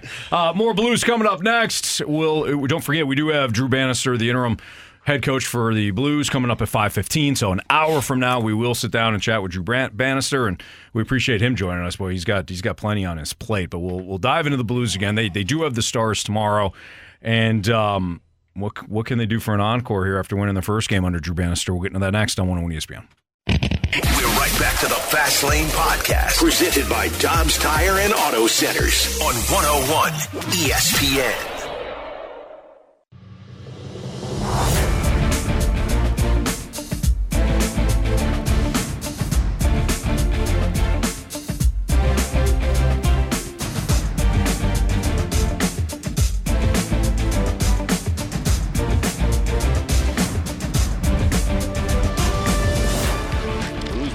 Deflected, what a play to Thomas. Breakaway shoots, he scores! Robert Thomas with a power move up the ice, and the Blues have taken a 1-0 lead. Blues deflect the puck to the front. Thomas right there, he scores! Another assist to Justin Falk. Robert Thomas, as you heard from Chris Kerber last night, with a pair of goals. He also added an assist, 24-year-old center. Well, he's up to 12 goals now through 30 games. 30 points, through 29 games thus far. With Jamie Rivers and Anthony Stalter, it's a Fast Lane on 101 at ESPN.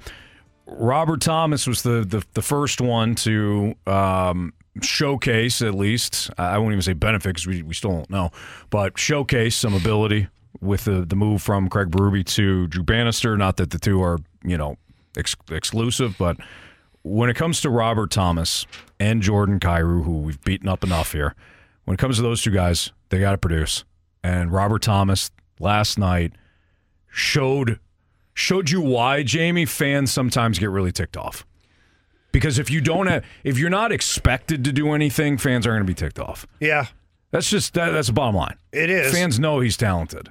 He can do stuff like that. But I wouldn't be angry at Robert Thomas at all this year. No, but I'm just saying, Robert Thomas, Jordan Kyrou. Yeah. So let's separate those two just for a second. Fair enough. Because they always seem to get coupled together, and I don't necessarily think it's fair to either player.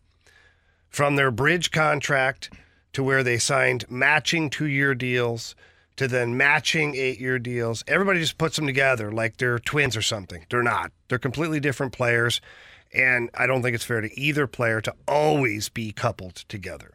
So I want to start with Robert Thomas. And if nothing else this year, Blues fans should be really excited with what they see from Robert Thomas. His all-around game has continued to evolve, and he's got 30 points in 29 games right now with 12 goals. So think about that. Halfway point of the season, so let's say another 13 games, 12, 13 games, he could have another 8 goals. 6 goals. All of a sudden, this is a potentially 25 to 30 goal scorer this year. But he's a playmaker, right? So this should be exciting. Mm-hmm. So 12 goals, 18 assists, and when Robert Thomas is out there, he drives the offense. He really does. And what I like about what's happened this year is he's shooting more, and he's getting to the front of the net. Last night he had a nice deflection, knocked the puck out of the air, and buried a rebound right in front of the net. Then you flip it around a little bit. He's out there taking big face-offs at the end of games. He's killing penalties. The power play has not been good so far, and he's part of that, so he shares some responsibility in that power play. But the new construction of the power play with him on his one-timer side, it is opening up more options for him. You will see offense soon. Last night he took a shot, was laying there, Bucci hit the post. Could have easily been a power play goal on their first power play of the game. Later on in the game, Braden Shen makes a pass over to Robert Thomas. Robert Thomas goes backdoor, just misses Bucci's paddle on the back end. Would have been another goal. So that will come. So when you're talking about Robert Thomas right now, you should be very, very happy with what you have there. He is turning into a true number one centerman in the NHL, and that's great. So now if we expand that to the line, now we'll get to Jordan Kyrou, because I know he's a hot topic right now. Pavel Buchnevich is having himself another Bucci year. Mm-hmm. He's got 23 points in 27 games, almost at that point a game total, which is fantastic. He's got 10 goals, 13 assists. He's also a player that plays in every situation. Mm-hmm. He's on your power play. He's on your penalty kill. Last night, the goalie's pulled. Who's out there? Bucci. So I like those two. They're playing very well. And then Jordan Kyrou, who's kind of been the odd man out because Buch and Thomas have been together all year except for 3 games. I think 2 where Bucci was injured and then 1 where he played center. So those 2 have been, twinning for most of the season, where Kyrou has moved up and down and around the lineup for just cause, because the consistency overall hasn't been there, whether it's been offensively or whether it's been defensively or just effort overall. Jordan Kyrou has had a little bit more of a roller coaster ride throughout this season for the Blues. But one thing that Jordan Kyrou has that is so difficult to find is that speed and that skill that is high end. And I know he only has 5 goals so far this year. He could easily have 10 or 11 right now. He's hit some posts and missed some breakaways, but doesn't matter. He still has to finish to make the goals count. Yeah. But he operates at such a torrid pace sometimes that there's only a handful of guys in the NHL that can do it. Now, the 2 best guys in the NHL to do it are Connor McDavid and Nathan MacKinnon. They fly around at full speed and they make all their moves at full speed. Jordan Kyrou is, a notch below those guys, but if you watch him, he's skating around at full speed and he can make those moves at full speed. That goal he scored against the Vegas Golden Knights, he went zipping in there at full speed, cutting through 3-4 guys. That's not normal to be able to, it's not easy to do that. So the upside for Jordan Kyrou is still there. A lot of work to do for his all-around game and his defensive responsibilities, but I think we also overlooked the fact that he's had a couple of real big games defensively too. Like even last night, he had a back check in the first period. It comes all the way back to between the hash marks and breaks up a play. Mm-hmm. But we don't notice that, right? Because it's not sexy.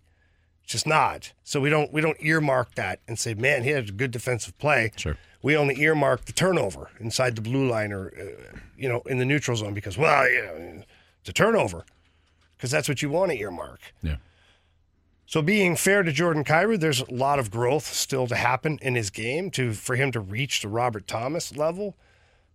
But I think under the new head coach and what appears to have been maybe a little bit of a difficult situation for Jordan Kyrou under Craig Berube, not saying that either one of them is right or wrong, it just was a coach demanding a style of play from a player and maybe the communication wasn't that the player wanted.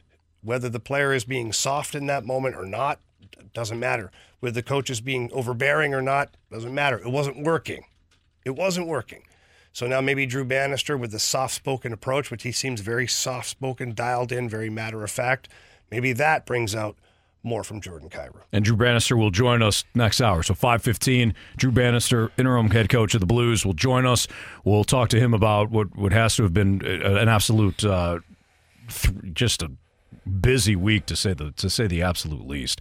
Jamie Rivers, Andrew Marsh, Anthony Stalter's Fastlane on 101 ESPN. Blue Stars pregame starting tomorrow night at 6 o'clock. We also have the Bengals and Vikings pregame starting at 11:30. There's a triple header tomorrow in the NFL. Speaking of the NFL, Cam Newton said some comments about quarterbacks that a lot of people took offense to, really for no reason. I thought what he said was kind of basic. We'll get into that next on 101 ESPN. We're right back to the Fast Lane Podcast, presented by Dobbs Tire and Auto Centers on 101 ESPN.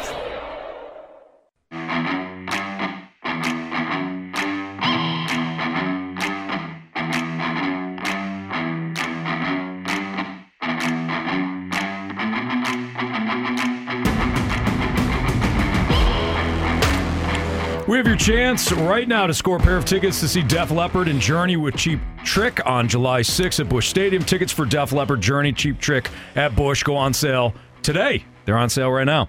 Or you can text in right now to 314-399-9646 for your chance to win free tickets to the show. All you have to do is answer the trivia question that we're about to throw out to you and be the 101st texter to the Air Comfort Service text line. Again, at 314-399-9646. Which team was in my 10 spot for the Stalter Stack-Up? That's it. If you know, you're listening earlier, which team was in the Stalter Stack-Up at the number 10 spot, the cursed 10 spot, text in, and you have an opportunity to win the Def Leppard tickets with Journey. You can also find a bonus chance to register to win tickets to Def Leppard and Journey at 101ESPN.com or in your 101 ESPN mobile app. Cam Newton caused a small uproar for national media hosts when he said a couple of days ago that guys like Dak Prescott and Tua Tagovailoa and Brock Purdy are game managers, not game breakers. Breakers? Was it breakers? What was it? Game setters? Game changers. Game changers. That's what it was. Thank you, Marsh. Game changers. But everyone remembers Game Breakers. Game Breakers, the show. From NFL Street, Game Breaker. Oh, yeah. I thought it was a show, too, at one point, too. Like MLB The Show? No, not like that. The Big Show? No, not that. No. Anyways. Bigs. Game changers. You thinking of the Bigs? No, I'm not thinking of the Bigs. It's fine. We'll move on. Game changers, he said. Lamar, Patrick Mahomes, I think Josh Allen he mentioned. And then everybody took him to task. Everybody crushed him. ESPN, Fox, all. Well, Cam Newton came out with not even an explanation. He just kind of was reacting to the reaction. This is what he said today on his podcast. The first point that I want to make here is this. Identifying the difference between a game manager and a game changer. Game manager is not a negative connotation. Cam, what do you mean by game manager? My definition of that managing player is a player who has the ability to make the right play at the right time, protecting the football at all costs. There's times in my career where I figured this out.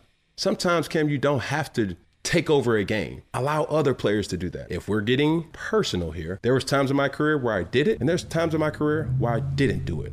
When I think about ultimate elite game managers, Peyton Manning, Drew Brees, Tom Brady, game changer and game manager is not something where I'm saying this person is not physically capable of making some great plays. I'm not saying that. Or I am not saying that they're not good players. There's really only 3 to potentially 5 game changers in the NFL right now. Aaron Rodgers, Lamar Jackson, Josh Allen, Joe Burrow, Patrick Mahomes. Chris Canty, I was listening to what he was having to say, and he used this as an analogy. A game changer is a truck. A game manager is a trailer.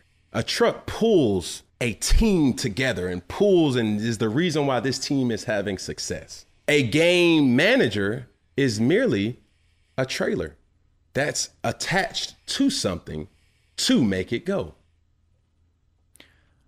So he's saying... Woof.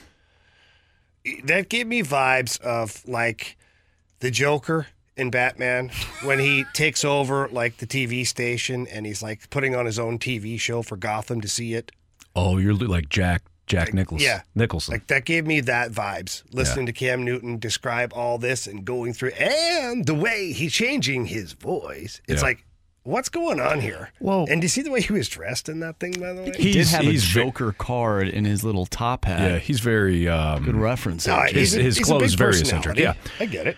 The Marsh, you and I were kind of talking about this before the show. When he starts breaking down the game, the trailer and the truck and all that stuff, he had mentioned early on how it's not a negative connotation to say that the guy's a game manager, but the whole analogy of the truck and the trailer, like you're along for the ride. That is a negative connotation. To say that Brock Purdy's along for the ride is insulting to Brock Purdy's play this year. Well, to say that Dak Prescott is along for the ride. Where would he classify himself? Oh, he classifies himself as a game changer. He Did sure you hear was. him? You see all the interceptions? Did you hear him say early when he said, Cam, you don't have to make every play. You don't have to. You can allow others to make plays. Maybe if he was more of a game manager, which is what a quarterback should be, by the way, manage the game, maybe Cam would have had even more success. He has an MVP, went to a Super Bowl. It's not like he was a boss man. He did crumble against a really good defense, but he did crumble. Jamie Marsh, name the top 4 or 5 quarterbacks right now in your opinion in the league. Top 4 or 5. All right, Kirk Cousins. Yes. Besides Kirk. Jared Goff. The NFC North. Marsh, name the top 5 quarterbacks in the league. Aaron Rodgers, Lamar Jackson, Josh Allen, Joe Burrow, Patrick Mahomes. Okay, yeah. I think those are 5 that he mentioned, right? Yeah, maybe. Yeah, okay. This is a nothing burger. What? Like, he made such a big deal out of it. Quite frankly, I think it's great that everybody was talking about it, including us, because all he did was he listed the top 5 quarterbacks and then slapped game changer on it. Well, maybe that's why they are the top 5 quarterbacks. Yeah, but okay, so game changer. Can Brock Purdy change a game with his play? I mean, maybe. I think he can. But can he do it without weapons? Well, you know what? Right now, he hasn't had to. Can Patrick Mahomes with a one-legged Travis Kelce lose games? Can Patrick Mahomes put it right in Marquez Valdes-Scantling's hands and have him drop it? Well, I mean, that's not on him. There's only right. So there's only so much that Mahomes can do in and around the system. Football is the ultimate team game. Now, he's talking about the best quarterbacks in the league, of course. And then he mentioned Tom Brady and Peyton Manning, like Drew Brees. Oh, you mean the record setters? The Hall of Famers? Well, those guys were game managers in his eyes. Yeah, they were. Like, what is you're supposed to manage the game as a quarterback. When he's talking about, I'm sorry, game changers or game managers, and he's saying don't turn the ball over. Hello? That's your number one job as a quarterback is not to turn the ball over. Try telling Easton Stick that, Anthony. Easton Stick had himself a little bit of a rough game last night. He had one interception. The only one. He did. What? Unfortunately, he went for a pick six, and I think he had, 3 fumbles or 2 fumbles? That wasn't his fault.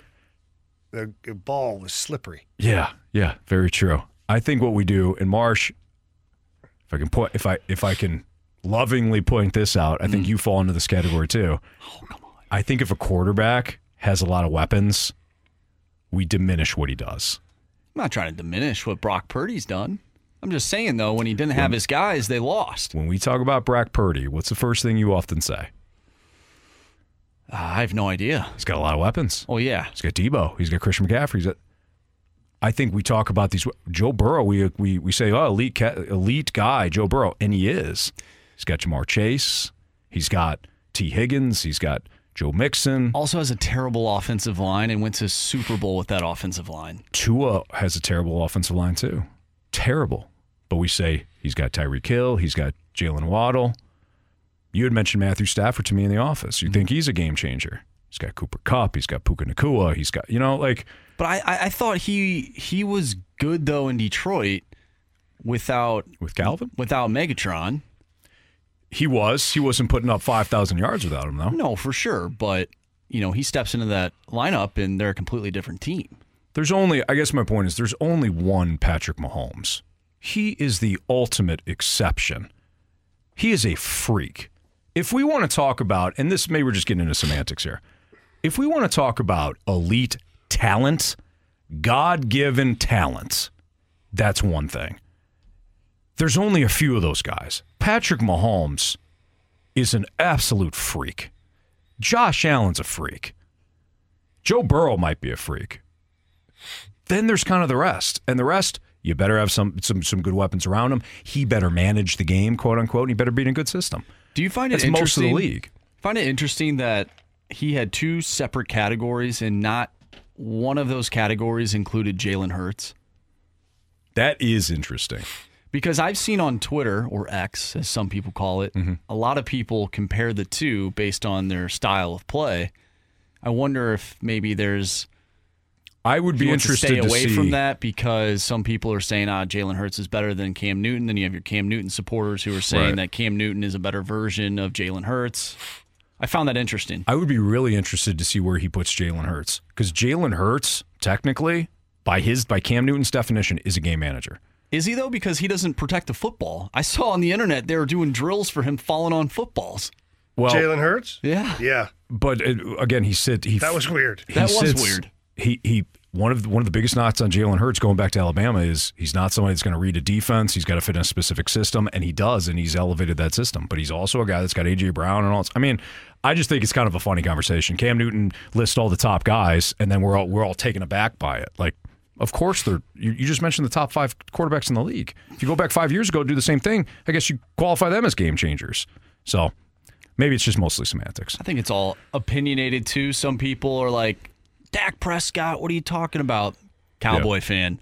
Brock Purdy, what are you talking about? 49er fan. Sure. Like, it's all, obviously you're a 49er fan, so you're defending your guy. It's a fast lane on 101 ESPN. What's trending is next on 101 ESPN. We're right back to the Fast Lane Podcast, presented by Dobbs Tire and Auto Centers on 101 ESPN. What's trending in the world of sports? The Fast Lane has you covered. What's trending now? Brought to you by Goodwill. Donate to Goodwill to win a magical Polar Express staycation.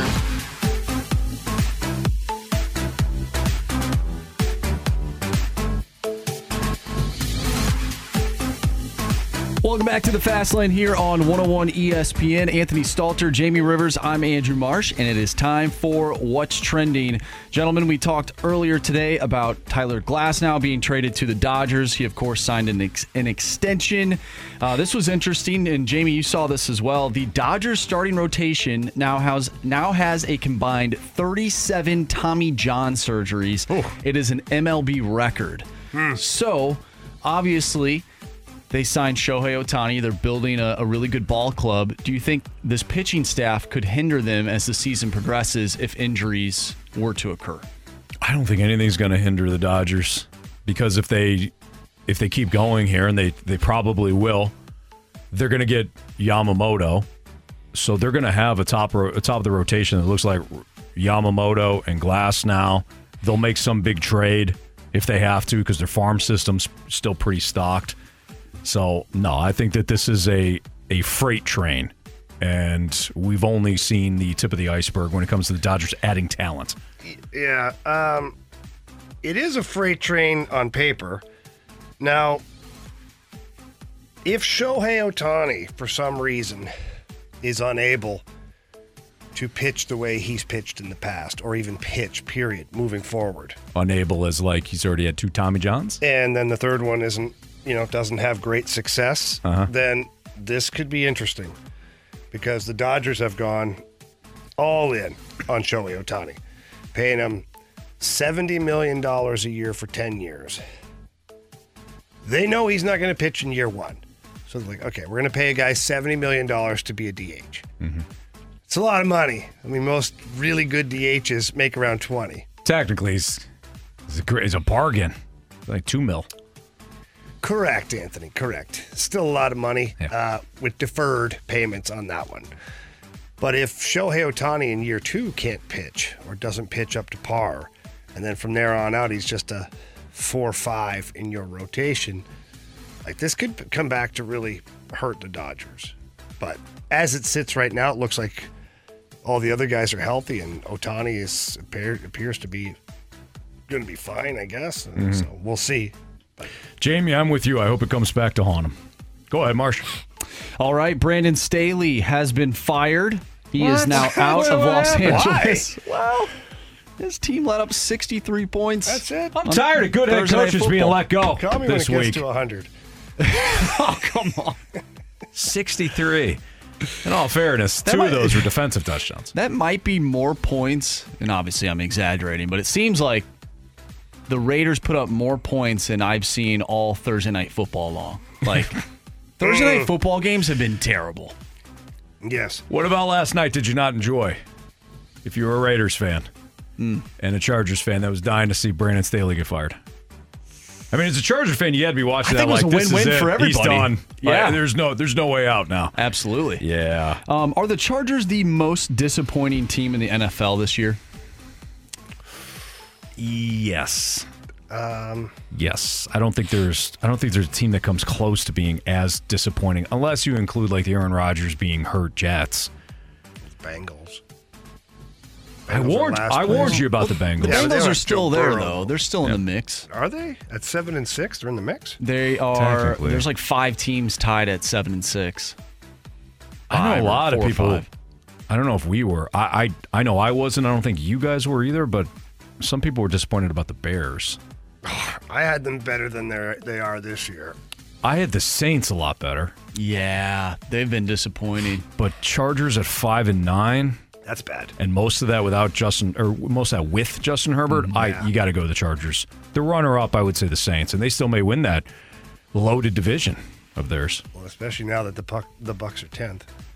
Yeah, Stalter stack. They earned it. Yeah, they sure did. Jerk. It's a good win last week. Solid. Sticking with football, C.J. Stroud is still in protocol. He's doubtful to play for the Texans this Sunday against the Titans.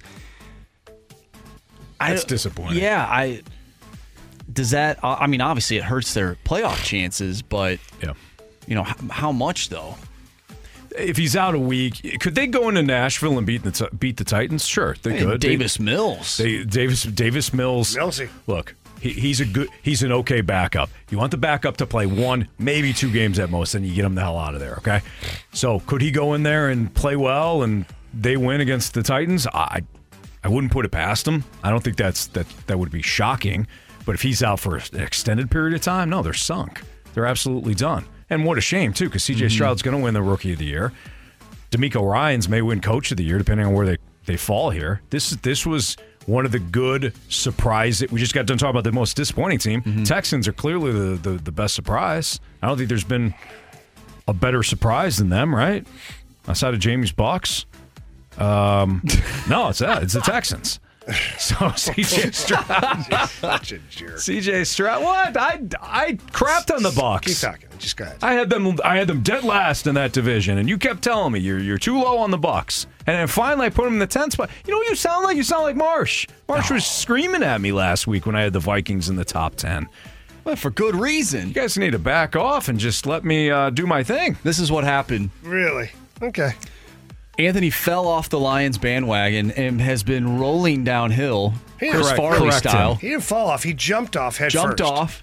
No, yeah. I got thrown off by you. Head first. Rolling down the hill like Chris Farley and Black Sheep. And he just rolled right onto the Bucs bandwagon. Oh, no. No, I don't want him on my other team either. Go away, you Falcons fan. Don't you bring that juju over here.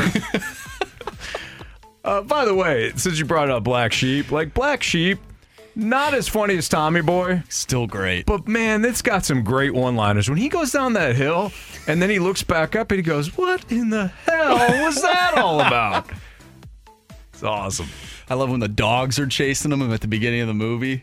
I don't even remember that. He's driving the van that looks like it looks like a dog, or maybe it doesn't. Maybe I'm thinking of Dumb and Dumber. The mud cuts? Yeah, he's driving the truck or whatever, and he's got the speakerphone. He's like, vote for dogs, I want you to go home. And then they're like chasing him. He's like, get off my bumper. I just remember when he goes, vote for Donnelly, that thing. Is that when he gets pulled over? To that same movie where he gets pulled over? Yeah, he's like, I can get it up to, I don't know, 100, 102? 7. Yeah. 7 miles an hour. Never do, of course, unless I'm chasing a cute chick in a Ferrari. Okay. Anyways, we done? Yeah. Okay. Our Sports Six-Pack is next. You get a question, 314-399-9646, and in 15 minutes, we're going to talk to Drew Bannister. But the Sports Six-Pack is next in the Fast Lane. We're right back to the Fast Lane Podcast, presented by Dobbs Tire and Auto Centers on 101 ESPN.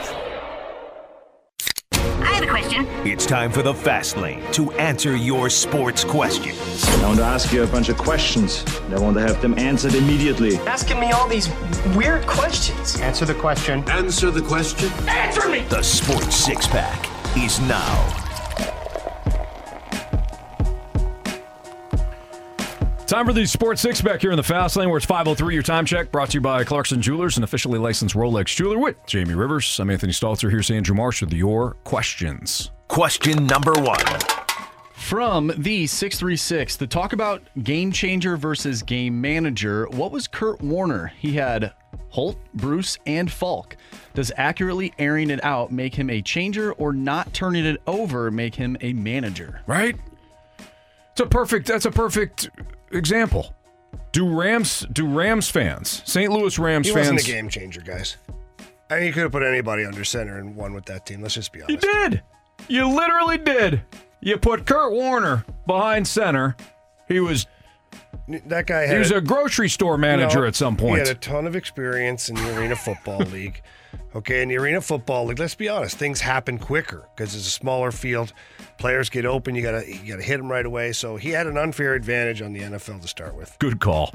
Yeah, let's put him in the game manager. You know what he is, Jamie? How many times he's a trailer, he's not a truck. How many times did he scramble? How many times did he make plays with his feet? Right. Never. He's a game manager. Yeah, I'm with Jamie on this one. Question number 2. How insulting to Kurt Warner. He had Bruce, he had Marshall Falk, he had Orlando Pace. I could have thrown with Orlando Pace blocking guy for me. Stunk. No. Yeah, put him in the game. He's a manager. He managed the game. All he had to do was not turn the ball over. You're right. Thank you. Well said. From the 314. The more I think about this, it's dumb. Me? Just dumb. No, those comments. Oh, I was going to say, I don't blame you. Question number 2 from 314. Highly intelligent. If you could buy one professional sports team, which one would it be and why? The Dodgers. Yeah, probably the Dodgers. I'm thinking they're going to print money here. Or Yep. I've got a tour going on with Ohtani. We're going to parade that sucker around. He's going to be like Godzilla. Yep. Here we go, everybody. Or King Kong. There you Come go, see King the Kong. world's biggest animal. Attraction. Come see the biggest attraction in baseball. Mm-hmm. Watch him smash balls. Yeah, he hits the ball hard in. Yeah, he certainly does. But I think the Dodgers probably most profitable. Yeah. So, yeah. That TV contract's pretty big. Me up. Mm-hmm. Although owning the Cowboys, they make a lot of money too. Mm-hmm. Oh, my. I don't like them, but buying them would be a good investment.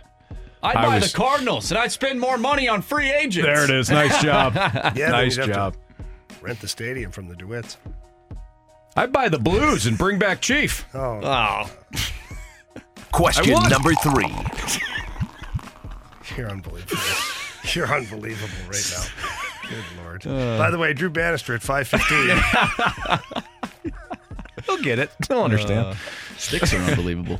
From the 314, why does traffic on Highway 40 always slow to a crawl at the Science Center and clear past McCausland, and then slow at 170, and then clear until 270, and then slow to a crawl again? I can't help you on this one. I use 270. One that puzzles me is when I go to the games, I can leave here and I got a bus to move to get downtown. Everything's moving along just fine. Just fine. And we get to the Brentwood Hanley. No. That's where I almost got hit. It's a parking lot. Yeah. And then once you get past it to like Big Bend, I think is the next one, everything opens wide up again. I'm like, what? I don't know. What are we doing here? It's one of those things. Wonders of the world. Yeah, traffic always puzzles me. I get so mad at people because they don't know how to drive in traffic. Oncoming traffic. They don't understand the zipper technique, Anthony. Do you know what the zipper technique is? Yeah, you probably do. You take down your zipper and... I mean, that's one way to do it. Is it the beer pong alignment? Yeah. Zipper? Well, I don't know. Here's what the zipper technique is. It's where the oncoming traffic and the slow lane work together in unison. Yes. So that the oncoming traffic goes, slow lane goes. Then you just one after another come. You don't have to have, and both people are at fault. The guy coming on sometimes zoom up and they want to get as far as they can and they jam in and they stop the traffic. Yeah. No, you just come up nice and slow, put your blinker on. The slow lane guy lets you go, and then away you go. You don't stop. And the next two do the same thing, and so on, and so on. Yeah, what you said makes sense. What people normally do is when they're coming onto the highway, they come in like a bat out of hell. Yeah. And the guy that was going, 20 the entire time decides to speed up. Justin, you're not getting into my lane. Yeah, like he's taking, you're not going to arrive home before I do. Right. What? You're in the slow lane. Yes, thank Help you. out. Yeah, they do like right here, like they're racing. Like all of a sudden they're in Bristol. On the bank at Bristol. We're going to just match up here. With you. I'm with you. Then you had snow on the ground, little black ice. Oh, forget it. Jeez. Little bit of mist. Yeah. To hell with that. Question number 4. From the 217, assuming the Capitals move to Virginia, Jamie, do you think they should change their name? If so, what would you call them? The Virginia Capitals. No? Well, I think they have to change the name, right? Why? They're not in D.C. anymore. They're not the capital. I don't think you change your name. I think you just leave it the way it is. It'd be Washington Capitals, would it not? The Giants and the Jets play in New Jersey. Yeah, that's what I was just about to do. Yeah, but their name isn't, New York is, well, I guess. it's true. right there, New York. But the team name, is it like the Capitals? It represents the capital. They play in the capital. Yeah. Like, is Arlington, Texas, is that considered Dallas? It's a suburb. Yeah. Not a suburb. It's another. Yeah, I mean, it would be like playing in Chesterfield as opposed to like St. Louis. Is like Auburn Hills. They still call them the Detroit Pistons. Auburn Hills was not in Detroit. No, but I get it. It's close enough. Yeah. Marshy, I got one. Cue it up. Question number 5. From the 618 asks, Jamie, did you ever get to know any of the St. Louis Rams players while you were playing here? Yeah, lots of them. Actually, when the Rams first came in, we did a lot of cross-promoting with the Rams and the Cardinals, and it was kind of trying to build this big wave of like professional sports here in St. Louis. So I got to know a bunch of the guys, and DeMarco Farr was one of the guys I got to know right away. He was a riot. Obviously, you know, DeMarco's a funny dude, so we had some fun times there. And then end up living next to a few of these guys. Orlando Pace was in my subdivision for a little bit with Mike Matheny. That was the same neighborhood. Then I moved to a different area and ended up across the street from Anthony Hargrove. Remember we talked to Anthony during the pandemic? Yeah. And right down the street was Steven Jackson. So like 5 houses down was Steven Jackson, Anthony Hargrove, and then nice little old me sitting there with hey guys, dogs and kids around the cul-de-sac. Sure. Did I ever tell you that story about Anthony Hargrove? So Anthony Hargrove is one of the nicest guys ever. He's a monster. He's a huge man. And I've got 3 small children at the time. My boys are like a year, maybe 2 years old, enough to be walking around the cul-de-sac. Anthony had 2. Still pretty young. Yeah, they're fine. It was only, so let me paint a picture for you here. Yeah. There's only like 20 houses in the subdivision. So it was really quiet. Like nobody really came up to the cul-de-sac. And if they did, like, you know, you could see them. Yeah. Anyways, Anthony had 2 big dogs, 2 like mastiff things, like 200-pound dogs that are running around. And so I didn't know Anthony. I didn't know his dogs at the time. And I had 2 Akitas. And so all of a sudden my Akitas start to go bonkers in the house, like trying to tear the door apart and tear the window, like trying to get out the window. I look outside and these 2 massive dogs are running around in the cul-de-sac. I think they're trying to run after my kids. And so I tear outside and I leave my dogs inside, tear outside, and I go and I grab these dogs by the collar. And I'm like, where the hell do these dogs belong? Whose dogs are these? And my neighbor's like, oh, it's that house there. So I walk over, and at this point, I knew it was Anthony's house. I didn't care. I was fired up. And I walked over to Anthony Hargrove's house, banged on his door, holding his dogs by the collar. I looked at him. I threw the dogs, like just shoved them into his house. And I said, you're putting a fence up tomorrow around your backyard, and you're paying for it. I said, deal? And he's like, yeah.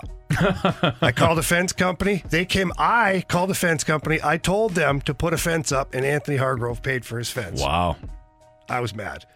Obviously, you guys turned out to be good friends. Oh, it's great. Yeah, no, we laugh about it now. Yeah. You know, but at the time, it was a little unnerving that he had these 2 massive dogs just running, and he didn't have like fence around his backyard, and he'd just get out. And I'm like, what are we doing here?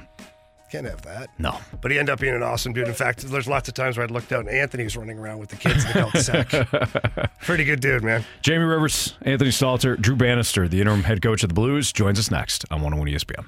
We're right back to the Fast Lane Podcast, presented by Dobbs Tire and Auto Centers on 101 ESPN.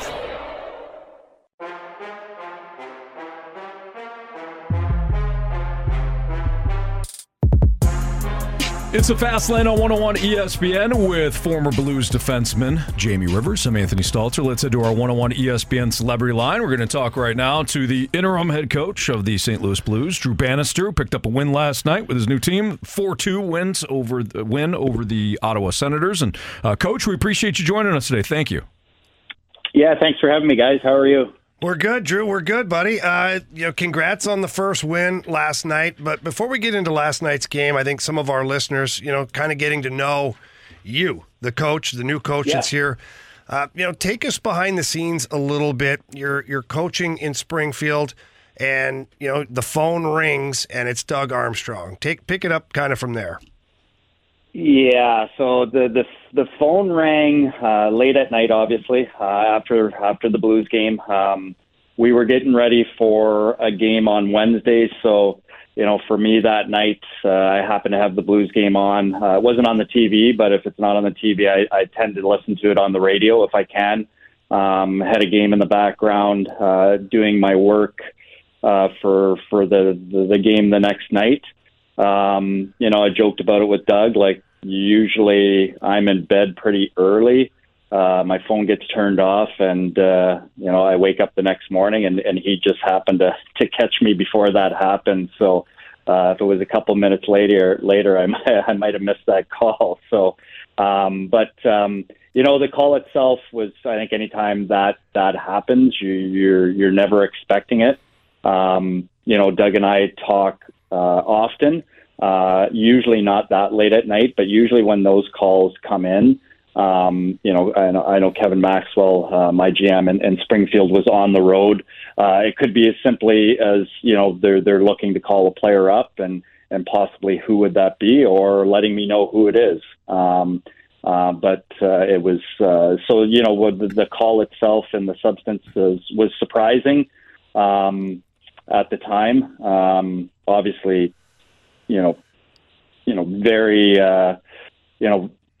very overwhelmed to have this opportunity, and be able to come and coach in the organization, and work for the staff and under Doug. It's been a privilege, in the time that I've been here working in the American League. I've learned a lot from these guys, and I said this before, like, Chief and I, I've been lucky enough to work with him and work under him and learn a lot over my time of, just, how to work your day to day and practices and drills, and he's been a really good mentor for me. Talk at times on the phone, just about our game, what we're doing, what we're seeing, how things are working for us. Obviously, Chief has been a great mentor. He's a great man, and he's an excellent coach. And obviously I wish the best for him. He's going to land it on his feet real quick here, and find a job. Coach, I can't imagine what this week has been like, although you've outlined some of, what has been on your plate. After your head stops spinning for a second, realizing you have an opportunity. What was the first thing that you wanted to do team-wise? Like, what was the first thing you wanted to accomplish as soon as you had an opportunity to meet the team? I think the number one thing was to, back up the message that Doug had given to me, but also in the same time had sent the message to the players themselves in his meeting, and of course with you, with the media, that I'm not coming in here to blow things up. I want them to be able, to relax and just play hockey initially. I need to observe some things myself, to sit back and see how things are run, see, some of the details and habits in the game and what they were doing system-wise, and see what I can implement that worked with us in Springfield, if there are any changes. And I guess, for that, obviously you need practice time, starting, pretty much today, we were starting to do some things with that, and you had a great, video meeting today just on some habits that we have to clean up in our game to give us a chance to have more success moving forward, but also enforce the positive that we did too, that we really liked in our game. Drew, when you come in and you're a part of this team and you're looking at things and you're trying to find deficiencies, find the positives, look where the guys who are thriving go, and maybe where you can pick up other guys. How hard is it to focus on just doing one small thing at a time? Because I know myself, like when I get a project, even if it's like building my deck or fixing something, I want to accomplish it all in one shot, and not necessarily am I methodical in my thinking sometimes. Yeah. That's a great question, and I think it's been a process from when I started coaching, Jamie, and learning under some really good coaches, seeing what worked and what didn't work, and then, trying to make the adjustments to what I see when I took over in the Sioux. And I learned a lot in the Sioux, as a head coach in the Ontario Hockey League, and a first kind of kick at the can on things. And there was things that I failed at, and I had to adjust and learn. And over the 3 years in the Sioux, I had a lot of success with our team, and our team, did a lot of good things. And, I know it's more of a development league. We had a lot of players drafted over my 3 years, signed contracts that are playing in the NHL and excelling right now. I take great pride, obviously, in the development of players. And, and then, obviously when I took the job, with the Blues affiliate, that was one of the things, my development record. And all those come into play when you're the head coach. Development, especially at the level that I was coaching at in junior in the American Hockey League, is one, developing the players, developing them as people, also organization of our staff. And I think I've really kind of come into a comfort zone over, the past, 5.5 years at the American League level, learning, failing at times, and kind of picking myself back up and becoming a better coach myself, especially over the last 3 years with the success we've had in Springfield. And, to have confidence in myself that I know I'm ready for this opportunity. No doubt that I'm going to need the support of the management and the staff in some situations. There's going to be situations that I'm going to learn. There's a lot of, obviously, moving pieces at the NHL level that I'm going to have to work myself through. But I think in the short term, to answer your question, I think it's been a process, right, to get to that point. Not try to fix everything at once and just pick on important things that I see right now. Certainly after last night's game, there was some habits in our game that aren't winning habits, and we have to fix those to be able to play winning hockey. So for some of our listeners who are out there, Drew, you had a nice NHL career, an incredible pro hockey career. You go on to coach junior hockey, and then you move to the American Hockey League, the development of a lot of the players that are on your current roster right now. But now that you're at the NHL level, and we talk about the word accountability and holding guys accountable, what's the challenge in holding NHL players accountable? Because it's a different animal than the American League or junior hockey. I'm just wondering, what's your strategy with that, and can you speak to that a little bit? Well, I don't know if it's so much of a difference at the American League level to the NHL level, because we deal with players that have had pretty good NHL careers, that are veteran players that at times I have to have tough conversations with. There was a game, for instance, in Hartford this year where, our team was struggling. My first line just didn't have any energy. They were struggling in their game. And it was in the second period, and I had to sit all three of them down. And I went to three lines. I don't know the exact time, but I probably sat them down for a good 8 minutes to get the message across that I needed more from them. I expected more from them.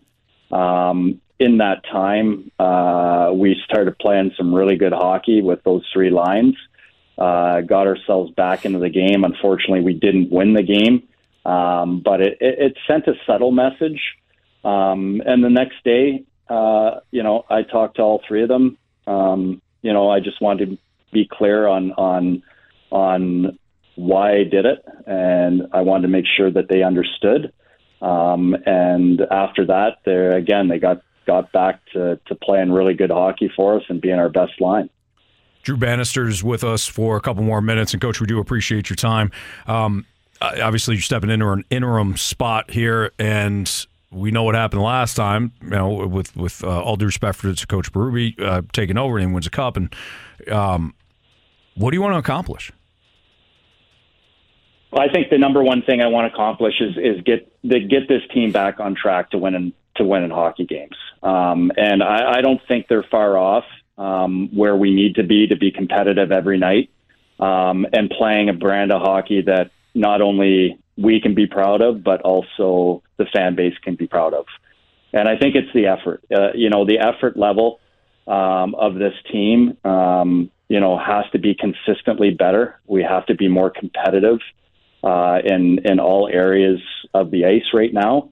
And I think if we do that, like, regardless, if you go away and you lose a hockey game, if you put in a consistent effort, you're going to give yourself a chance to win every night.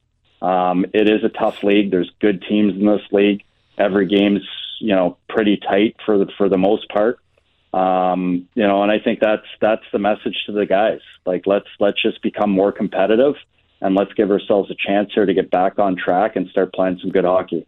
Drew, last one for you here, and then we'll get you out and let you go have some dinner or relax. I'm sure you could use some of that right now.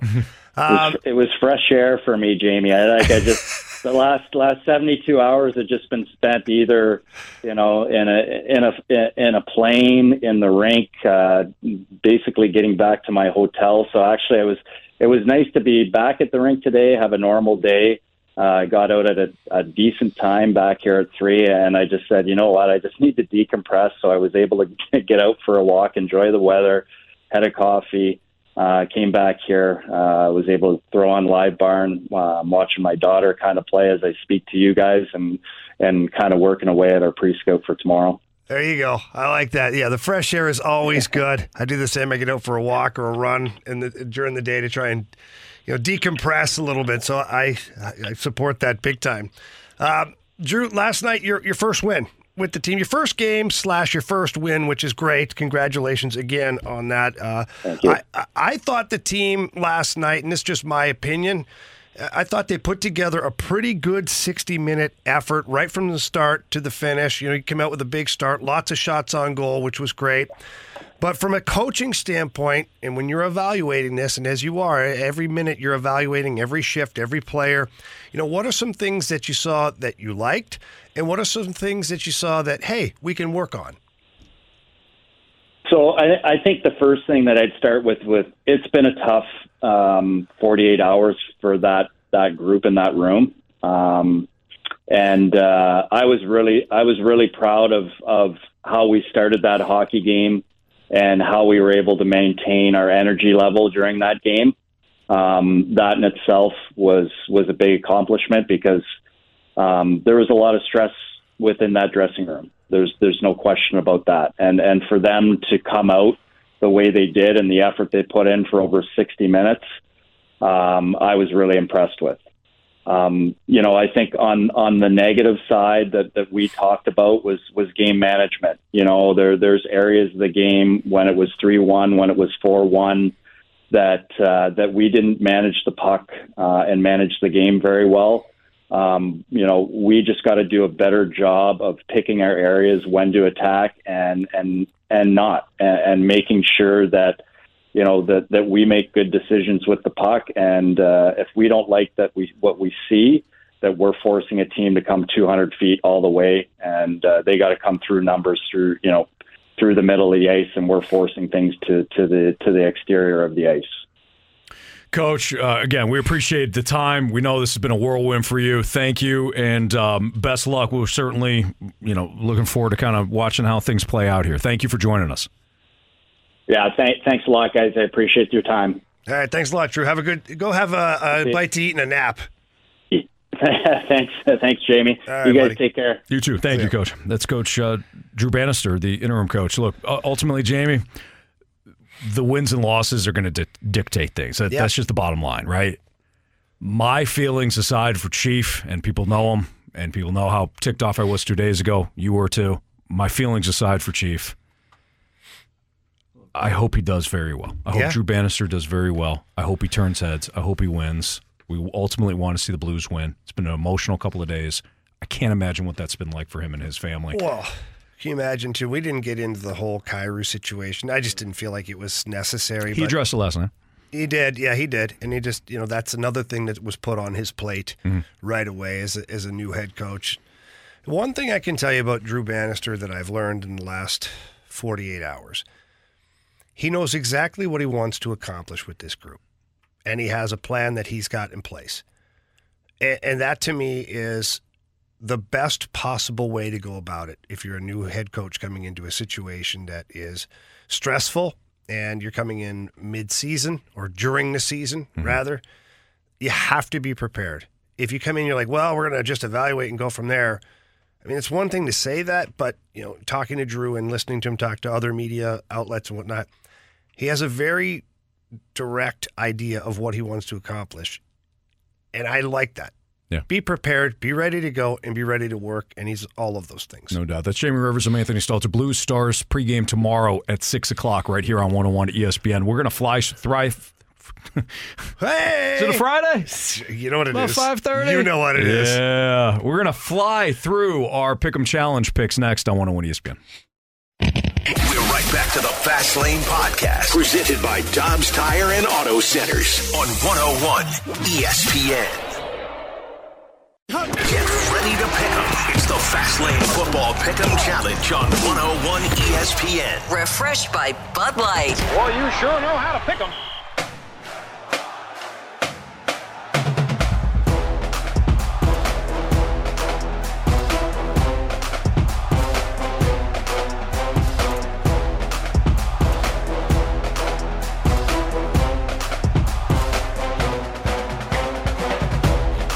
All right, we'll go through our picks real quick. We got 3 Saturday games tomorrow, so a triple header in the NFL tomorrow. Vikings-Bengals, Marsh's Vikings versus the Bengals, Steelers-Colts, Broncos, and Jamie's third child, the Detroit Lions.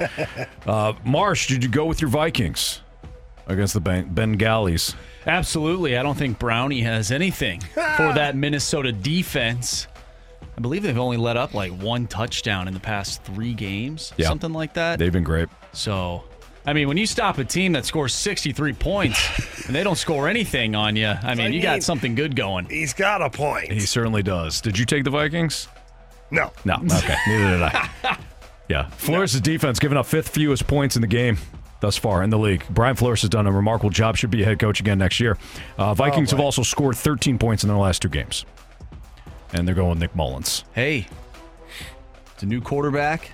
New game, it's a new day. New day. Anything can happen on any given Sunday. I got the Bengals. Or Saturday. True. Steelers or Colts? Jamie? I have the Colts in this game. Yeah, I don't trust Mitchie football. Nope. So give me them Colts. I have the Colts as well. All right, so even though trust Mitchie football. Last year, I believe on this same very weekend, the Colts played the Vikings. Yeah. And they were up 30. They were. And they lost. Oh, boy, yes. Yeah, they did. Yes, they did. We're biggest upset in NFL history. In fact, the only one we should probably ever talk about. Lions or Broncos? I got the Lions, even though they've played like toilet water. Pea water. Detroit water? Detroit water, that's right. Mm-hmm. Hey, I got the Lions. If Jared Goff stops turning the football over, they should be good. Yes, Broncos have forced a lot of turnovers as well. But home team, Lions have played different at home. They don't play well against mobile quarterbacks, but I don't think Russ is going to run around too much tomorrow. So give me Detroit. Broncos country. Let's ride. Nice. Packers or Bucks, guys? Oh, I got the Bucks. That one. Yeah, I have the Packers rebounding from last week's loss to Tommy DeVito. And, of course, the Buccaneers are number 10. Although we did establish that the Stalter stack-up curse has been broken. There is no curse. Well, not anymore. So maybe the Bucs do win. I don't know, but I have the Packers. Do we all have the Dolphins over the Jets, even though they're banged up? Yes. Yeah. Saints over the Giants? No. Yes. You took the Giants. Tommy Good for you, DeVito. Tommy DeVito. Come on. You know Marshy's a prisoner of the moment. How many times has this happened? Hey, just because he throws 3 interceptions doesn't mean that they still lose to the Saints. That's and Derek true. Carr. That's a good point. Yeah. No, I'm gonna go with the Saints in that one. I've got the Titans over the Texans. The Texans likely without C.J. Stroud. We already know that Tank Dell is out for the year. Texans really banged up. Yeah. Or else I'd be on Houston. But I got the Titans. You? Me too. Marsh? Yes. I got the Panthers upsetting the Falcons. Oh, come on. Only a 3-point underdog is Carolina.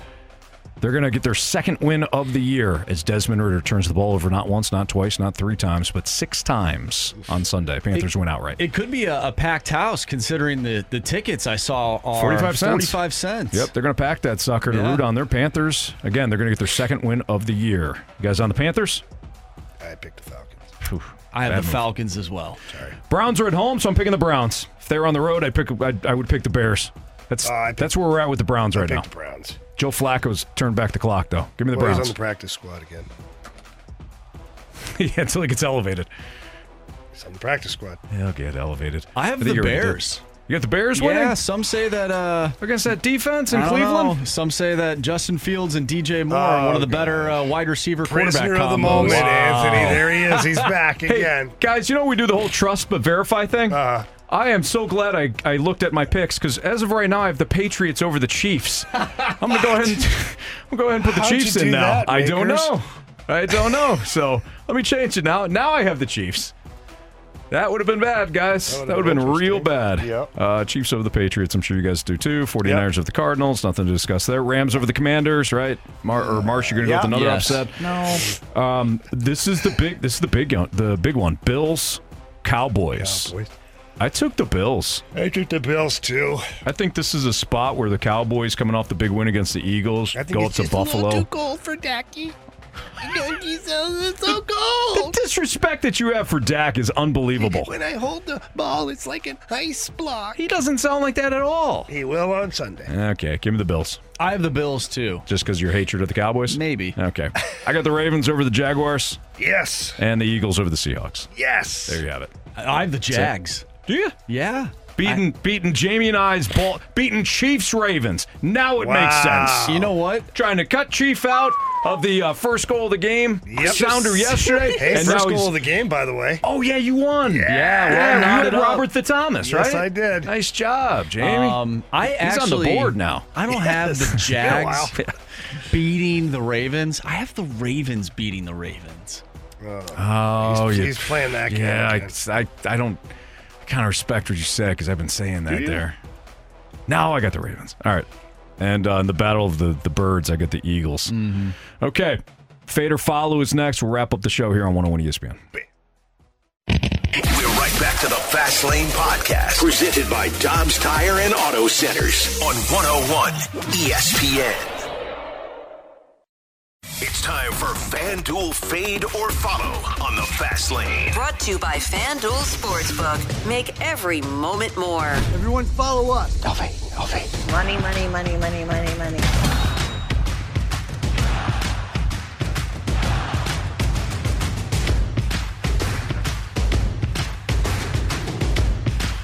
Time to play Fade or Follow with our guy Connor's back for round 2. He pushed last week. He had the Vikings in that absolute thrilling victory over the Raiders. Pushed, so doesn't win the FanDuel money, but is back for round 2. What's up, Connor? Not much. How you guys? We're doing good. Were you sweating bullets in that one? Oh, my. That was miserable. It was miserable. Sorry we put you through that.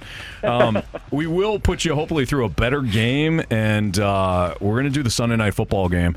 Now, Jamie and I are aligned on this. Marsh is not, but our selection is the Ravens -3 against the Jaguars, who are still banged up. Now, the Jaguars did beat the Ravens last season in Jacksonville, but Baltimore, with that defense, and really Lamar Jackson and company going against that Jacksonville a defense that can give up a lot of air yards. We like laying the 3 with the Ravens against the Jaguars. Would you like to fade us or follow us tonight?